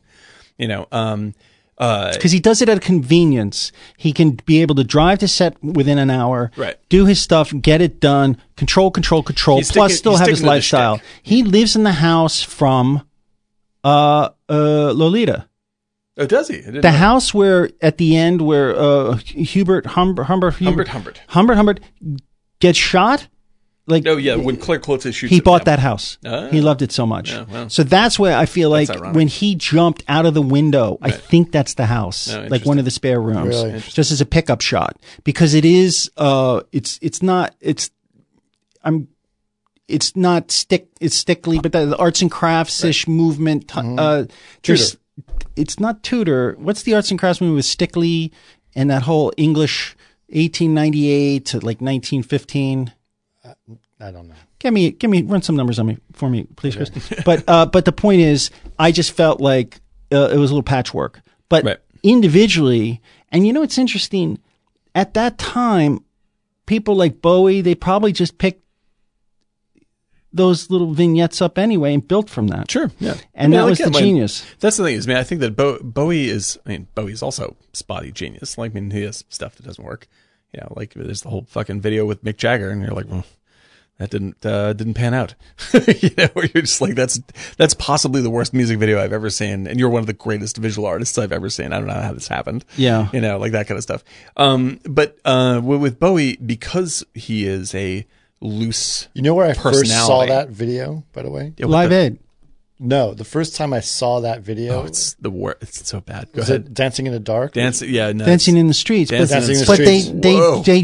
actually just showed up and shot that for Live Aid. Yeah. Okay. So the first time I saw it was the opening of Back to the Future. Right.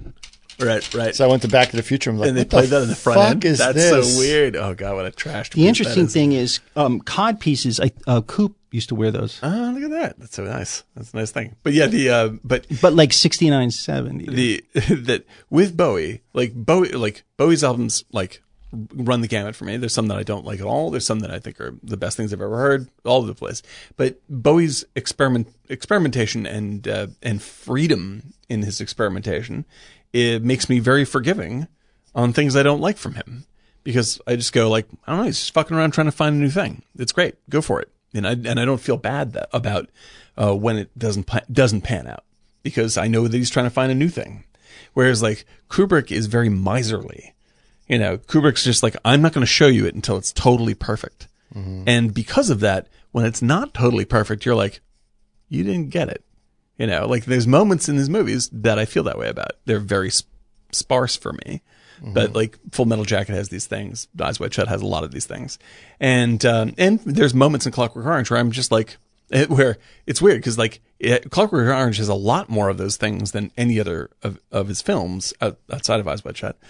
But it's also a much looser, more interesting film than anything else he made during the entire period. Because it's not a studio film. It's not, exactly. Like this is he didn't have somebody saying, dude, you're not going to be able to shoot this, and we don't like the casting of that old dude in the wheelchair. Making a low budget picture, you know, and that's where the time lapse comes in. You see that time lapse shot? Absolutely, exactly. But like that's which time lapse shot? But when he has sex with the two girls. All right.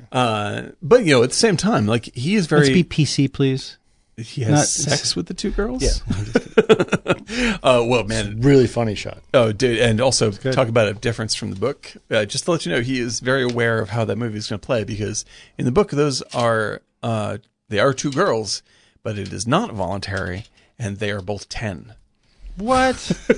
Like, it is horrific in the book. Holy moly. Like, he basically lures two 10-year-old girls and back that's to why his they house. had the lollipops or the pops. Yeah, and rapes them for hours and then kicks them out. And so he's not really a nice person in the book. In the book, is basically as close to raw evil as you can possibly get. See, but you don't get that from him. You like him here. I do. And the thing is, I mean, I like him in a different way in the end of the book. Like the forgiveness the book has for him in the final chapter is profound. And it made a real impact on me. Like, because I talked about this before. Like, I believe that is the nature of forgiveness. You should be able to forgive the worst person on the face of the earth. That is the value of forgiveness. Like, it's very difficult, but that's what it's for. And that is what happens essentially with Anthony Burgess and Alex in his own book. Well, Alex is a monster, like an insane monster. You should only forgive people as long as they support your political argument. Yeah, I do. Or if they pay that. I do not make political statements on the show, but the statement I would make is forgiveness is extraordinarily difficult, and that's the way it should be. Right. It is. It is something that you should do, and it's too bad if it's fucking hard. Like, you should definitely do it. It's good for you, down to your soul, and I'm sorry that it's incredibly hard, but you should. Everyone should do it. When's the last time you forgave somebody? I forgive people all the time. No, I mostly say I'm sorry. Actually, without any part of my personal life, I would say that there was some big forgiveness that had to happen relatively recently in the past few years, and it was extremely hard. And I'm glad that I did it, because now it doesn't fucking eat my soul up. You know, that's what it's for. That's the goodness of it. And you know what's even harder? What's that?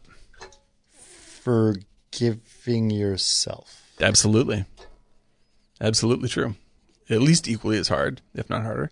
Mm-hmm. And I feel like the way that people talk about forgiveness now, it's like, it's like you say things like, well, he doesn't deserve to be forgiven, or he has to do this in order for me to forgive him. Repent. I'm just like, that is not how that shit works, dude. Right. You get no forgiveness benefit if you require someone else to do something for you. So this was an interesting thing. I don't want to go into this tangent. Well, I'm going to do it anyway. Penn Jillette had a really interesting thing that he talked about. Penn Jillette, famous atheist, talked about the burden of atheism is that you can't just say, God forgive me, and then just assume that this magical person in the sky did that. Right. If you've actually done wrong things, you actually have to get forgiveness from the people you have wronged. You actually have to achieve it. Yeah. It's hard. And that is much harder because those people may not forgive you. Yeah. So you are way more incentivized to not wrong people because there's no magical fairy in the sky. There's no magical fairy in the sky that says, don't worry about it, I forgive you. Right. And it's like, all right, I'm out. I move on. And the thing is that, like, I'm just going to say it. I am not an atheist, and I don't like being called an agnostic. But I completely agree with that statement. Where, right. Because the difficulty, the reason why it's difficult to ask for forgiveness is because you are dealing with something that is painful inside of you, and you can't magic that. No one else can magic that away from you. And going through the process, God can. Yeah, like going through the process of relieving that pain by looking at yourself and what your choices are, is the thing that makes you a better person. And you make choices on that. But that happened to Alex. He was forgiven for all of his sins. Alex, God bless you. He was forgiven for all of his sins. Yes. Alex is utterly free. Right. Utterly free. And the thing is, I don't believe in shame. I'm against shame. I don't believe in guilt. He went to the church and he says, I want forgiveness. And the church says, whatever you do, don't do this. It's like, well, I'm going to do that too because I want to get out of it. Yep. You got forgiven by everyone. You got forgiven by the priests. You got forgiven by society. You got forgiven by the doctors. He got forgiven by the minister. Right. For everything he's done. And he's done horrible things. To be fair, like what I do mean by this is like, I think that I believe that you should be able to, like there's he never righted any of his wrongs. This is the thing is like the difficulty with forgiveness is that I deeply believe that nobody owes anybody anything. Like you don't owe friendship to people. You don't owe, anything. Nothing is owed. Yep. Right. But if you are feeling pain over what you have done to someone, then the way to alleviate that is to be truthful with yourself and them and everyone about that. Sure. And then you can let go of it. But if you try to bury it, it will continue to hurt you. Like forgiveness is the process by which you unearth that stuff and let it go. And the letting go is the important part. I had a guy do that about 3 years ago. Mm-hmm. He called me up out of the blue. He screwed me over on a deal, and he wanted forgiveness 6 years later. How'd you feel about it? I said, all right, we met for coffee in Culver City. Mm-hmm. I forgave him. Nice. I think was it me? Did I screw you over for a deal? You always screw me over, Chris. Okay. No, and it really pissed me off when it happened, and it really kind of screwed me over on something I really was working hard on, and but then I was like, all right. Did you move on? I moved on. Yeah, I was like, I appreciate it. I thought it took balls for him to do it, and he gave me the money that he screwed me out of in an envelope, and I still have that money in the envelope. I won't touch it because it has meaning. So it's literally, I have money in an envelope. And it's just sitting there. It's sitting there, sealed up with the date on it. Right. Somewhere in my wardrobe. And I won't touch it because it has meaning. And you can say, oh, that's money I could spend, but I'm not going to touch it. I feel dirty. If it means something to you in the way that it means something. I thought it took guts, and it kind of, what can you do? It's done. Now, I did make him detail my car, but other than that, I think it was... He's not done yet. I have to text him. You did your laundry for 2 months. 2 months. 2 months. He was not really good at folding, so I was like, it's okay, dude. Like, this is the... It said boxes. Boxes! Yeah, I don't believe that you should be able... I believe that you can forgive people even if they don't change. Like, you can both forgive people... I think that's entirely up to you. Sounds like Danny Rose. Forgiveness. And so when there is my Uncle Menachem used to say. Oh, it's so good. A learned man. Not the best looking. Looked like a reptile. Yeah, a learned man. Lou Canova died, you know. Oh, sad. 2 days ago. Or 3 days ago. Remember him? Oh, Lou. The lounge singer from Broadway. Yeah, it's incredible. Lou Canova. Yeah, he died. But that was the brilliance at the end of that book is fucking Alex is a horrible person. See, you don't get that in the movie. You don't get the movie. I will freely admit the movie is trivializes essentially a gag. So that's it's a prank on the audience. Yeah, it's the doctor screwing the nurse and the kind of pranksters. Right, and I love it for being that. But the deep experience I had was with the book, and it was in the last few pages. I was like, "Fuck, that is something to do. That is a thing to say," and that's something that Kubrick I think was incapable of saying. That's it's not like he didn't know that was the ending. He was just like, I can't say that. That's not me. I can't rape 10-year-old girls either. Well, yeah, exactly. But the thing is, I bet that he changed that because of the Lolita problem. Oh, yeah, because he fucking made Lolita, which is caused him a lot of problems. It got him out of the studio. No, it didn't. But he went to England for the next one. Right. And the thing is that he is that dude was Kubrick, as far as I understand it, was a very self-conscious person about how much money his movies made and how this dealing with this. He would not make a movie that was actually against the grain to the point of being subversive to the point that would fuck him. He didn't want that. He wanted the studio to support him, and he was a very big studio guy, yet bitched about the studios all the time. And so, Clockwork Orange is as daring as he knew how to make a movie, but I've seen more daring movies than this. They're riskier movies to make. And so that's the thing. It's you read the end of the book, and I'm like, Kubrick would not have been able to shoot this. He wouldn't know what to do with it. He doesn't know that kind of forgiveness. He doesn't feel that. At all in any of his movies, he doesn't get out enough. Well, it's he doesn't. He's hermetically sealed. I think he was a resentful person, and this is why Stephen King hates The Shining. I love The Shining. I think that's Kubrick's best movie, but Kubrick has absolutely no sympathy or forgiveness for Jack Nicholson in that movie at all. He's a fucking crazy murderer before he's even a crazy murderer. From the first frame of you see Jack Nicholson, you're like, that guy's an unforgivable maniac. And then it pans out exactly that way. Yeah. And that's not the way it is in the book. The book is about forgiveness. And Kubrick's like, you know what? Fuck that. And so you see that with Clockwork Orange. I'm just like, oh shit. He read the end and I was like, no, I'm doing the American version. No fucking way. I'm going to have a laugh at the audience's expense and be mean and put it in their laps. And I'm thankful for that. But I don't think he could carry it the extra step. If I was to agree with you on criticizing the guy, that's where I would put that. No, look.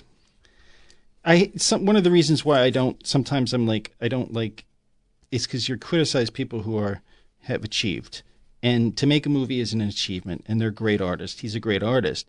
For me. Do you think he has a protected status as a filmmaker? Yeah. Are you angry at that? Yes. It's, you know what it is? It's like Frank Gehry. Scorsese. Frank Gehry. Yeah, Frank Gehry is a perfect example. Fuck yeah, dude. It's come on, man. It's bullshit. And it's just he's Francis Bacon, 1971. Let's just make the same bullshit. It's okay, you're just repetitive. Repetitive. I did a criticism about Frank Gehry when I was on a rampage on some forum or something. Right. And because I know the process with which Gehry works, and I got pissed off and I made a description about how a Frank Gehry building is Frank Gehry could take a fucking shit in the middle of the street and said, scan that, turn that into a building. And then his entire office would be frantically trying to figure out how to turn that piece of shit into a building. Right. And then everyone's like, it's beautiful. It's a Frank Gehry. I'm like, it's kind of how I feel about it because that's the way he is. That's the way I feel he is now. Right. But he didn't start off that way. He started off like fucking edgy as shit with all this chicken wire stuff that he did. It was weird shit that he did. You know, when he did The Whale, it was all plywood and fucking sheetrock screws. And that was daring. Then it was like, no, let's make it out of titanium or like fucking expensive materials really and use jet engine like technology. Well, not about cleanness so much, but like it was like, oh.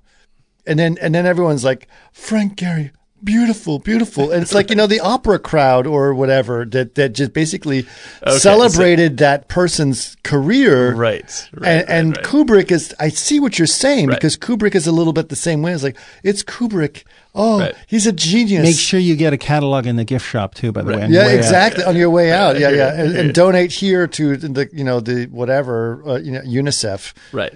You know, we're going to watch Kubrick films and donate to UNICEF, and we're all the upper class fucking twits of society. This is an interesting zone because, like, I get it, Eric. I'm with you on this one. Yeah, like I like, and the thing is, I feel like I don't feel.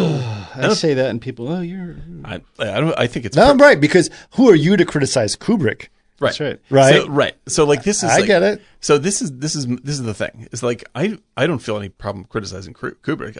I love his movies for sure. You know, like they're incredible. But it's made by a human, and some of these things, you know, some things don't work. It's the way it goes. It's all right. But I agree that there is a sort of a cultishness about it that can be frustrating. Yeah. But here's the next step for me is that does that feeling for Gehry, for instance, or whatever, Frank Gehry, do you ever fear that your anger at these people who like uncritically appreciate his weakest work and they form sort of a cult around him, which makes you go like, these fucking assholes wouldn't know good architecture from a hole in the ground. Does that get in the way of you seeing the ability to ever recognize his work as good again? Absolutely not. No, because I do know his work is good, and I will appreciate when it is right. But he went from being a rebel to now like being celebrated. Right. It's like fucking Run Ronnie Run. Do you remember? No, we haven't. We haven't seen this. Right. Oh, I saw it. I told you. Yes. Money, Schweden. Yeah.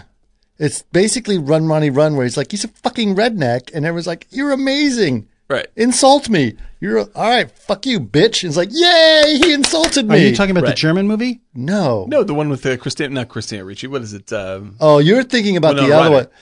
You're thinking about Run. Lola Run. Run Lola Run. Yeah. You're talking about Run, Ronnie Run. Yeah, right. Which is a very different movie. Yeah. That is David... I sent you that text. You're probably like, what's he talking about? Right.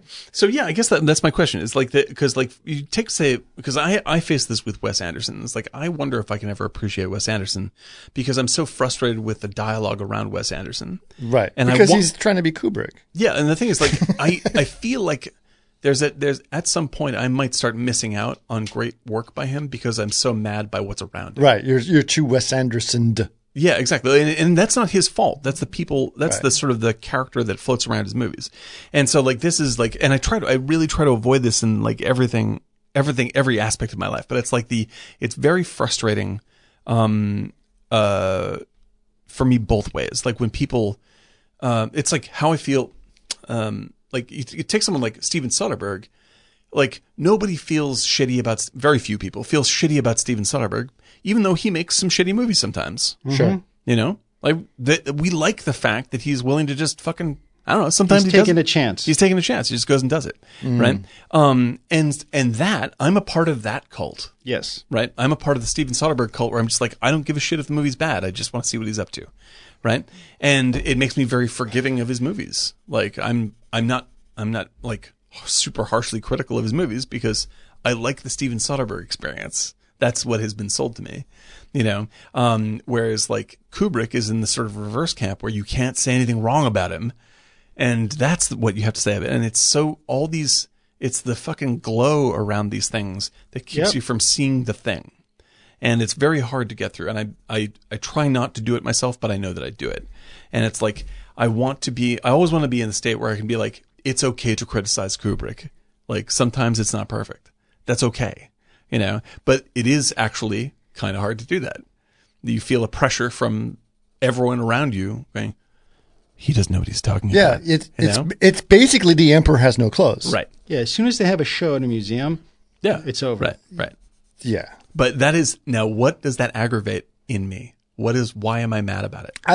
I was, when I criticized Gary, and granted, I might have gone too far when I said he could take a shit in the middle of the street and everyone would claim it's a beautiful piece of architecture. Right. But I was attacked. Like, how fucking dare you? Right. That's what I don't like. Is how dare you say that? It's like blasphemy. I hate that. And I'm like, it's like you clearly you don't. You can't say that, like, and or you're just doing that for attention or whatever it is. It's like, and then it becomes like, well, I don't see you doing that with your career. It's like, well, right. No, yeah. Well, this is the things that this. I mean, it's sort of like, it sounds like to me the same argument that I have about nostalgia. Right? Is like nostalgia. Do you remember when? Let's see if I can encapsulate this fairly. The difference of opinion we have over La La Land is you hate nostalgia and I hate nostalgia, and I think this movie is critical of nostalgia and you don't. Is that correct? Okay. Why do you hate La La Land? Close. It's so close. So, La La Land. Mm-hmm. Which I love. I agree that the movie is critical of nostalgia. Right. However, the people watching the movie... This is what I'm saying. ...are watching it because they think they're being nostalgic. Right. They don't get the message. Same point with Midnight in Paris. Mm-hmm. They totally missed the fucking point. Right. That... Oh, it's wonderful. Look, he gets to go back to the time he loves. Like, but you realize he's basic. Yes. So this is okay. So this is the core of it, right? So you miss the movie inside the movie because you're not seeing. What can you do about those people? I'll ignore them. That's the only thing you can do. Literally. I understand. Right. I understand that part of it. Turn your music on loud and back up. But it interferes with with how much your connection to the art. But back to Eric's point, Eric is. And correct me if I'm wrong, you feel hesitant to speak up because you feel like if you said, I don't think Kubrick is all that, people would fucking jump down your throat. And they will. They have. Yeah. Right. For sure. It's not worth it. Happens all the time. So, like, if you took that out of the equation, if people didn't even know who Kubrick was, or they're like, I guess he's all right, whatever. But there was no like I'm worship. Not that hesitant. I'm not afraid to give my opinion. I understand but the feeling is not. it's a pain in the ass. It's an argument not worth having. Why open your mouth? Because you're just going to start an argument. It's like, oh, fuck it, I just won't even say anything. Right. Yes. Right? It's like being at a crappy art show. You know it's crappy. I'm not going to say anything because I just don't feel like dealing with these dingbats. Right. Right. Sure. Well, so my question to you then is... doesn't mean I'm better. I'm just saying I don't like it, but I know that if I say I don't like it, you'll either say... Yeah, it's a pain in the ass. What do you know? I completely hear you. It's a pain in the ass. But that's why we have a podcast where we can say it and we were okay with it. Exactly. if that aura did not exist around Kubrick and he was just some filmmaker that you've heard of and you saw his work, would you feel differently about that work?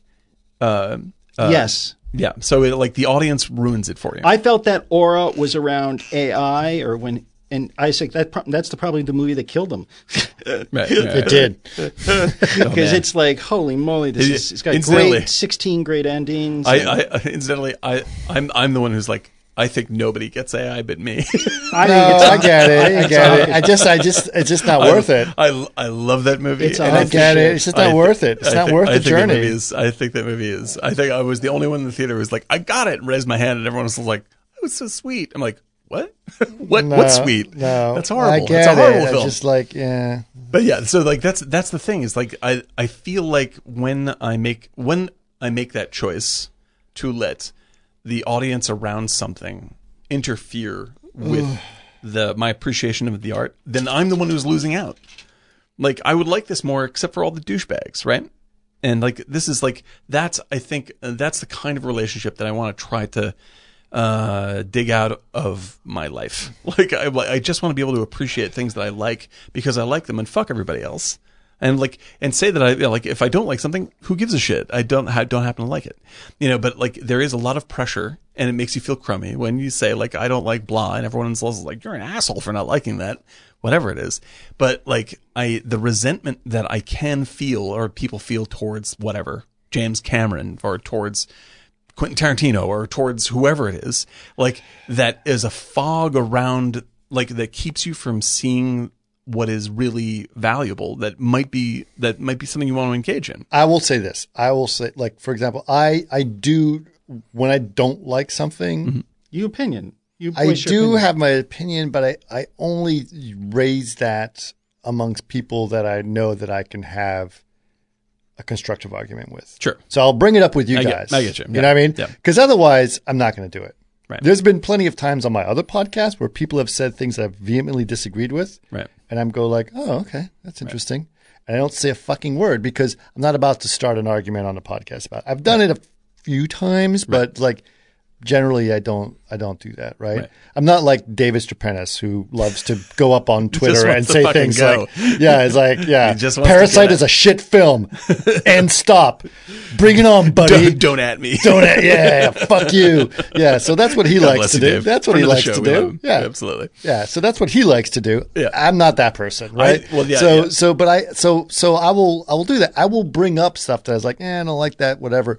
But generally speaking, I'm a person that wants to enjoy things. I want to find reasons to love things. So that's a good way. It. So sometimes I don't want to look at something and go, I don't like that. Right. I was like, well, there's got to be something I like about it. Yeah, I try to hang on to that. But you can, if anyone goes back and listens to many old episodes, even recent ones, I can't hang on to that all the time. I do get pissed off about movies and all this kind of stuff. That totally happens. I just want to try to identify it because it runs. It's a theme that I see all the time where I'm just it's so much throwing the baby out with the bathwater. In that I'm just but there's something there to love. There's something there to love, and if we can find a way to grab onto that instead of all the other fucking idiots trying to make it hard for you, then there's more love in your life. That's how I feel about it. Right. And so for instance, there's a book. It is one of my favorite books of all time. And the moment I say it, half the people in the audience who are listening right now will go, "Oh, I didn't know he was one of those." The book is Infinite Jest by David Foster Wallace. Yeah. I fucking love this book. It's one of the best books I've ever read. It changed my life and is part of why I stopped drinking. It's an important book in my life. Okay. Right. It's an incredibly powerful book about forgiveness, self-forgiveness, and sort of embracing the meaning of the everyday and really really seeing people for the goodness that they try to have in their lives, even when they're being bad people. I think this book is incredible. I think it's wonderfully written. I think it's hilarious, and it's a very big book. He died too. He did. 8 years he committed ago? suicide. Yeah, he committed suicide, and before he wrote the book, he was a very angry, slightly validly not just he was crazy. He was mentally dysfunctional, occasionally violent and paranoid. He threw a table at his ex-girlfriend and tried to push her out of a car. He was doing all sorts of fucking, and in his early writing, he's some misogynist and all sorts of weird shit. He tries to work all that stuff out through his writing, and through the process of writing Infinite Jest, he became, to me, seemingly a better person. If he had remained a fucking asshole, I would still call this one of my favorite books, just like I would say Woody Allen is a great filmmaker, no matter what you have to say about him. His Manhattan's a genius film. So I say that I love this thing, and I get two responses. I heard that book was for douchebags, or I hate those people that say they heard that book was for douchebags. There's nobody else. Nobody else talks about the book. There's only two camps: the people that haven't read it who hate it, or the people who haven't read it who hate the people. You got to realize the comments that people give are the same people that fucking comment on the title of an article that you post and not read the article. Yeah, exactly. So they don't know the context, and it's just terrible. And it's insanely frustrating. Don't worry about it. You just got to get off. Right. Social media. So listen, I could have fucking scrugged Clockwork Orange. Yeah, you didn't. And you braved it, dude. I watched the whole thing and I loved it, and I embraced it, and I paid attention. I regret not having seen it several times before seeing it, but I really kind of like. I was going to watch it several days ago, and I was like, I don't have time. And I was like, you know what I'm going to do? I'm going to watch it just like right before the thing. Right. Just fresh in my mind. And it was, I don't know, it was great. Yeah, it's great. It was a great thing to do. Yep. I was very worried about it. I was very worried about seeing this film. I'm going, what if it sucks? What if I hate it? What if it's too much for me? Right. What if it's inappropriate? What if I'm going like, oh shit, like I need to see this 3-4 more times before? Like I was terrified about seeing this film, and because I know there's pressure on the podcast for me to see this film. Sure. You know? Thank you, Ken. So I did it, and I don't know. I feel success in this film. What's the pressure? Oh, Ken Stashnick has been mocking me on Twitter brutally mocking you. God bless you, Ken. Rightfully so. Rightfully so, and he's right to do so. I think Ken is actually quite happy that you've seen this film. Yeah, I'm sure he is. I'm sure he is, and he's very proud. But I was like, all right, and listen, it's good. It's good. We've done it, right? Yep. So we saw Ferris Bueller that Eric had never seen, and that was funny. Mm-hmm. And I think did that turn out okay? Yeah, it turned out great. I usually listen to all the podcasts. You don't listen to the podcast. Why do you say that? Why do you lie like that? I really like that. I listened to the Shampoo podcast. That was a good podcast. Was it Shampoo? Really? I really like that one. That was some really good jokes in it. Oh, it was good. Good jokes. Good rich. Sad. Yeah, that's good. What did we talk about in that one? Shampoo. It was a film. It was Warren Beatty. Hal Ashby directed it. 1973. I think our Ashby episodes are some of our most successful episodes. Yeah. I think we're gonna have to do. Shampoo one was really good. Yeah, that was a rich. Did we post it? Yes. Yeah, it's up there. Did you see the stuff that the refrigerator one? Oh, it's great! I put that up today. He put it up today on Facebook, on Instagram, and his tagline was like, "I'm sorry, there's no more La Colombe in the fridge." I thought you'd like that. That was a good one. Yeah, we haven't plugged La Colombe in a while. We don't have any La Colombe in the refrigerator. Yeah, no. Well, because of SARS. Yeah, so, yeah, exactly. No, there were some good ones in there. The one where I'm in the back. Yep. With the turban. Yeah, that's the Facebook title one right now. And then I'll put up another one tomorrow. Yeah. Yep. But yeah, no, that's great, dude. Nice work. Sketch Barracks thing. But yeah. I think that I think that I loved watching this again for my 50th time. Like this movie is always fucking awesome to me. By the way, we stayed on topic. Yeah, for almost the whole time, except for the whole coronavirus at the beginning. Thank you, Eric. By the way, Eric, my human time code. I don't know. I'm really off right now. The corona's got me all fucked up. Okay, so tell me what's your guesstimate? 218, 214? Ooh, you are really off. I'm going to say 320. 325. There we go. That's what I felt. I don't have corona yet. Give it to me. Give it to me. But yeah, no, I think we stayed on topic. We got all of our off topic out the window to begin with. Yeah, we got all the SARS stuff out. But you are happy you saw this movie. You enjoyed this movie. I am. Yeah, I am. And I'm really, honestly speaking, this was the opportunity I needed to see this movie. Yeah. Right. It was like a thing where like, okay, I really want to see it. I want to go through it. I do love Kubrick. Not unforgivingly love Kubrick. Right. I have notes. Right. But I do love it. And I was like, this is an important one that I should watch. Right. And it was good. Yeah. It was very, very good. It's a good, challenging movie. And the thing is, there's a lot of people that try to imitate Kubrick. Oh my God! Yeah. Right? It's like almost a parody. It's so hard. But no one can do Kubrick like Kubrick. Nope. And there are people that are in the ballpark. I think that like Paul Thomas Anderson at his best is a neighboring feel to Kubrick. I think he's Ashby. But yeah, that's a great point. I saw that stuff from Ashby. He's a blend of the best of both of those guys. Yeah, so, but like obviously, like Wes Anderson is trying to be Kubrick. Yeah, he's trying to do all the 1 point perspective and all that stuff. He's we brought up before. Joe Kosinski definitely tries to very much like visuals, Kubrick, etc. Yeah. But it's called anal retentive art. Yeah. Okay. I was trying to end it, but I'm going to go through it again. Do it. So did I just fuck you up? No, you brought up an excellent point, and you're going to completely agree with me on this one. So this is a back to story of Digital Domain, and I was at Digital Domain, and we were working on, I think it was Oblivion or something like that. And my supervisor, I was a lead on the show, and VFX supervisor was Eric Barba. Mm-hmm. And Eric's good visual guy, but very, very, he comes from Art Center, right?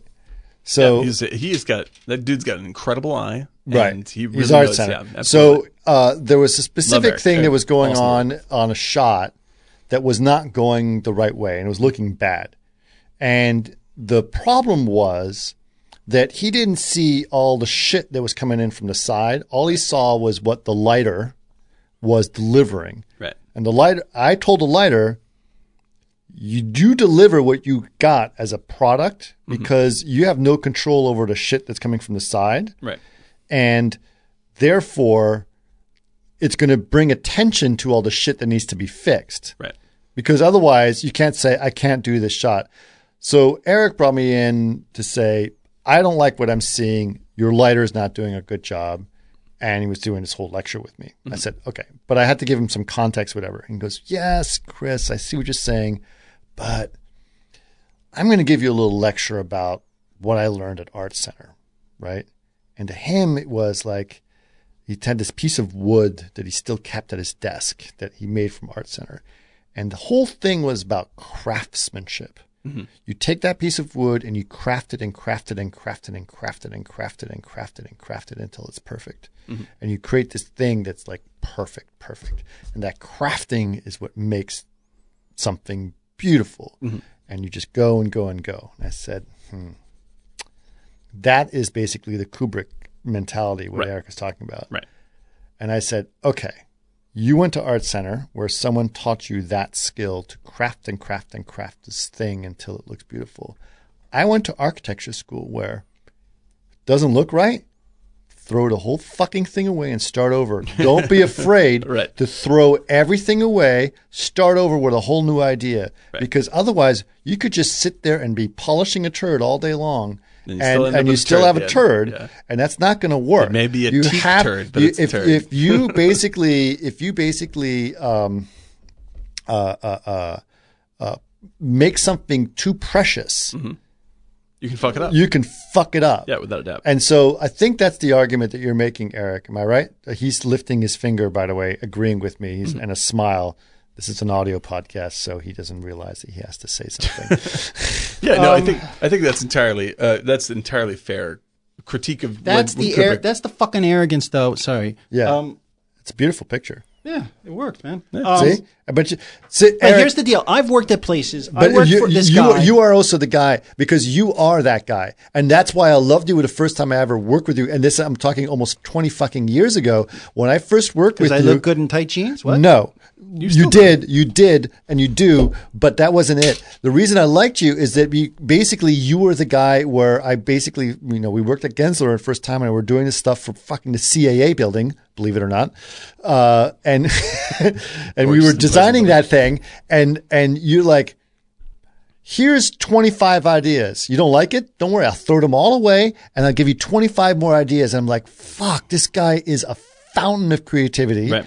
And that's because you weren't afraid to just throw it away and start over again, which is the complete opposite of I'm just going to sit there and look at my one idea and craft it until it looks pretty. Right. Okay, couple things.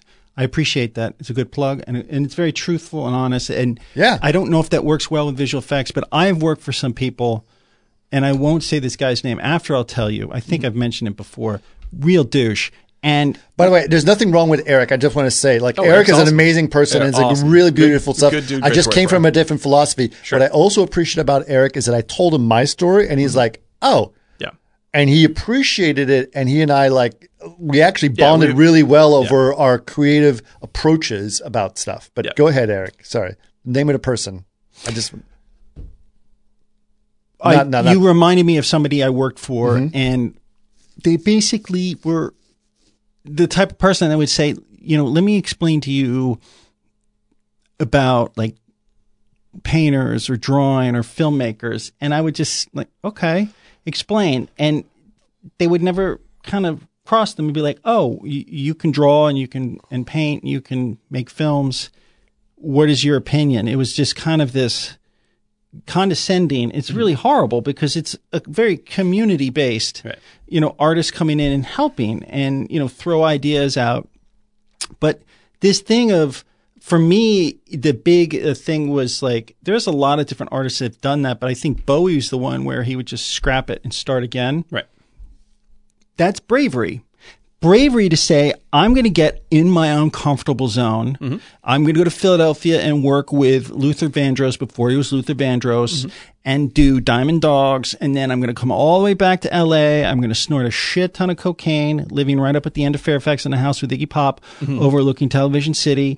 And then go to Cherokee Studios, right there by Melrose and Fairfax and record station to station. And I'm going to burn through that, and then I'm going to go and do Low. Yeah, man. And in a show. But the point is, that uncomfortableness brings out something. Right. So when Kubrick is shooting in his fucking home every time, and he's going to do a soundstage 40 minutes away so his driver can take him, he can get home enough because his wife makes pot pies on Thursday nights, that's not getting in your uncomfortable zone, and it shows in the work. Right. If you're going to do that, you got to be uncomfortable. But does it make you angry, though? Because everyone, do you sense anger from me? Yeah. Okay. For me is because nobody looks behind. Everyone just accepts everything is brilliant because he already has a brand name. Right. And reality is it's stale. He's the Frank Gehry filmmaking. Yeah. But what I think it's less anger towards them because it's easy to get trapped into that Pot Pie Thursday. It's like, yeah, that's great. Right. I want pot pie Thursday. I fucking love pot pie. Pot pie is great. So, but here's a controversial point opinion. is, and I will work on my anger. I just, when you get me on a roll, I find more the culture that annoys me than the artists. Right. Because I'm sure if you talk to Kubrick, he's like, oh, that was a shit movie. I don't know how, I just fucking took a chance and did it. But the fellow artists and other things, and most of those type of people are the people I ended up working for. Right. And there was never this flexibility. Like, I really want to know your idea. I know I'm probably not going to use it, but just throw it towards me. Now, do you feel that there's culturally, this is how I feel, so I'm just sort of like asking it as a do you agree with me question, but it's just like do you feel like there is an unforgiving nature to the way that we discuss film today, where if people do bad work, like you either have to defend it if it's good, or you throw out literally everything about them, right? Where you just go like, well, he's fucking lost and it's bad and it's out and he's just out. I think it's. No one has notes about stuff. Yeah, there's no like, oh, that was okay. It wasn't his best, but I'm still happy about it. Like that's a very rare position. I find that people are, because of the predominance of art schools, they have their own style and gig, like the, art centers, brilliant artists, right? But everyone's got their own kind of angle and seeing stuff, and there's no flexibility. But this has also become an American thing too. I'm sorry, but there's also an American thing where like something is either awesome, yes, or the shit. worst. Yeah, exactly. Because I noticed that in Bulgaria, for example, when I go there, it's like, this is obviously Eastern Europe, right? They're like, okay, yeah, well, some things are great, some things are not. It's fine. Are okay. That was entertaining, right? Or there's actually they're all middle of the road, right? They never praise something and never knock it down to shit. Well, because I get very excited about movies that I know are completely flawed movies, right? Outland, like which I'll fucking watch tonight just because I said it on air. I think that is what I would like to be able to feel all the time about even new things. And maybe there's no deep anger in me. Please understand, I'm not an angry person. When I voice opinions, it's about art. You're not actually angry. I didn't sense you being angry. But the point is for me, it's lazy, and Kubrick got lazy a little bit, just like Francis Bacon, right? And every artist does. And so there's two different things, and I find that I do find most of the culture responds to it's what Chris was saying. It's either brilliant or it's not, but they defend crap, right? And it's like, God, that's just not the way it should be. People make great films, great art, and bad art. Right. They fall, they rise. Right. They fall, they rise. But I love the experimentation of art. And so the artists that I like take chances, like Bowie, in terms of musicians and filmmakers. Sure, absolutely. They take chances, and if sometimes it falls apart, and sometimes it doesn't. And it's really, you as a person are growing. So you're I've made so many mistakes in my life. That have cost me dearly. But at the same time, I'm like, you know what? I probably don't have much time left in this world. So I just have to keep going, learning. Every day I would learn and grow and learn and grow. Right. And that's it. And you think that Kubrick was sort of wasting that gift? He was wasting that gift for me, when I realized that, and I'll tell you when, and it's not, I'm not like, oh, you're so insightful for that. It was when I saw, Eyes Wide Shut. No. Full Metal Jacket. Full Metal Jacket.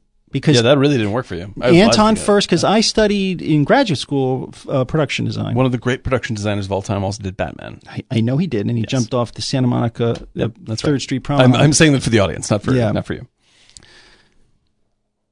I just felt like his hands were probably tied. You could tell by the trees in the background, the soil, like the concrete. It was in England. And just like the sun and the horizon line. And the prostitutes look like they just, they got some high-end hookers or casted that and put them in there. Oh, you so hard. That's just, it was too fabricated. Right. And it's like, wow, how hard could it be to just, do 5-week shooting in Vietnam, Philippines or somewhere. Yeah. And do it. But it seemed like he was trying to craft it so budget-wise and locations, and then it just kind of, and I felt like there was a thread lost, and I was like, wow, why would you do it that way? Right. You are an acclaimed director, but you still want to get back Thursday night pot pie dinner.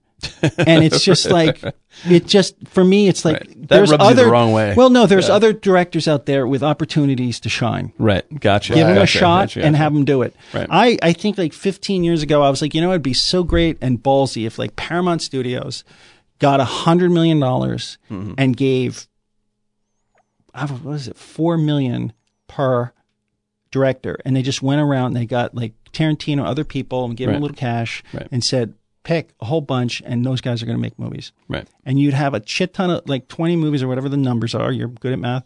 And one of those will hit. 4 of those will go on to make other great films, and you cut a deal with them. Then they come back to Paramount. And it's like, what is wrong with that? Why are you throwing $100 million down on a director who's going to run home for Pot Pie Thursday? Right. Because you want people to be hungry, not for pot pie, but for getting a fucking great work of art made. You want people to be like daring and take chances and want. Yes, and what are some of all the movies? Who's doing that? Well, hold on a second. Paramount's not doing that. No, but Netflix is though. Yes, but all the films that we talk about in the 70s, they're fucking going for it. That's what I love. That's right. Yeah, I agree. And what happens? You might not love an Ashby film all the time or a Pakula film, but when you watch that, you look at Coppola. They're trying to figure it out. I'm supporting you.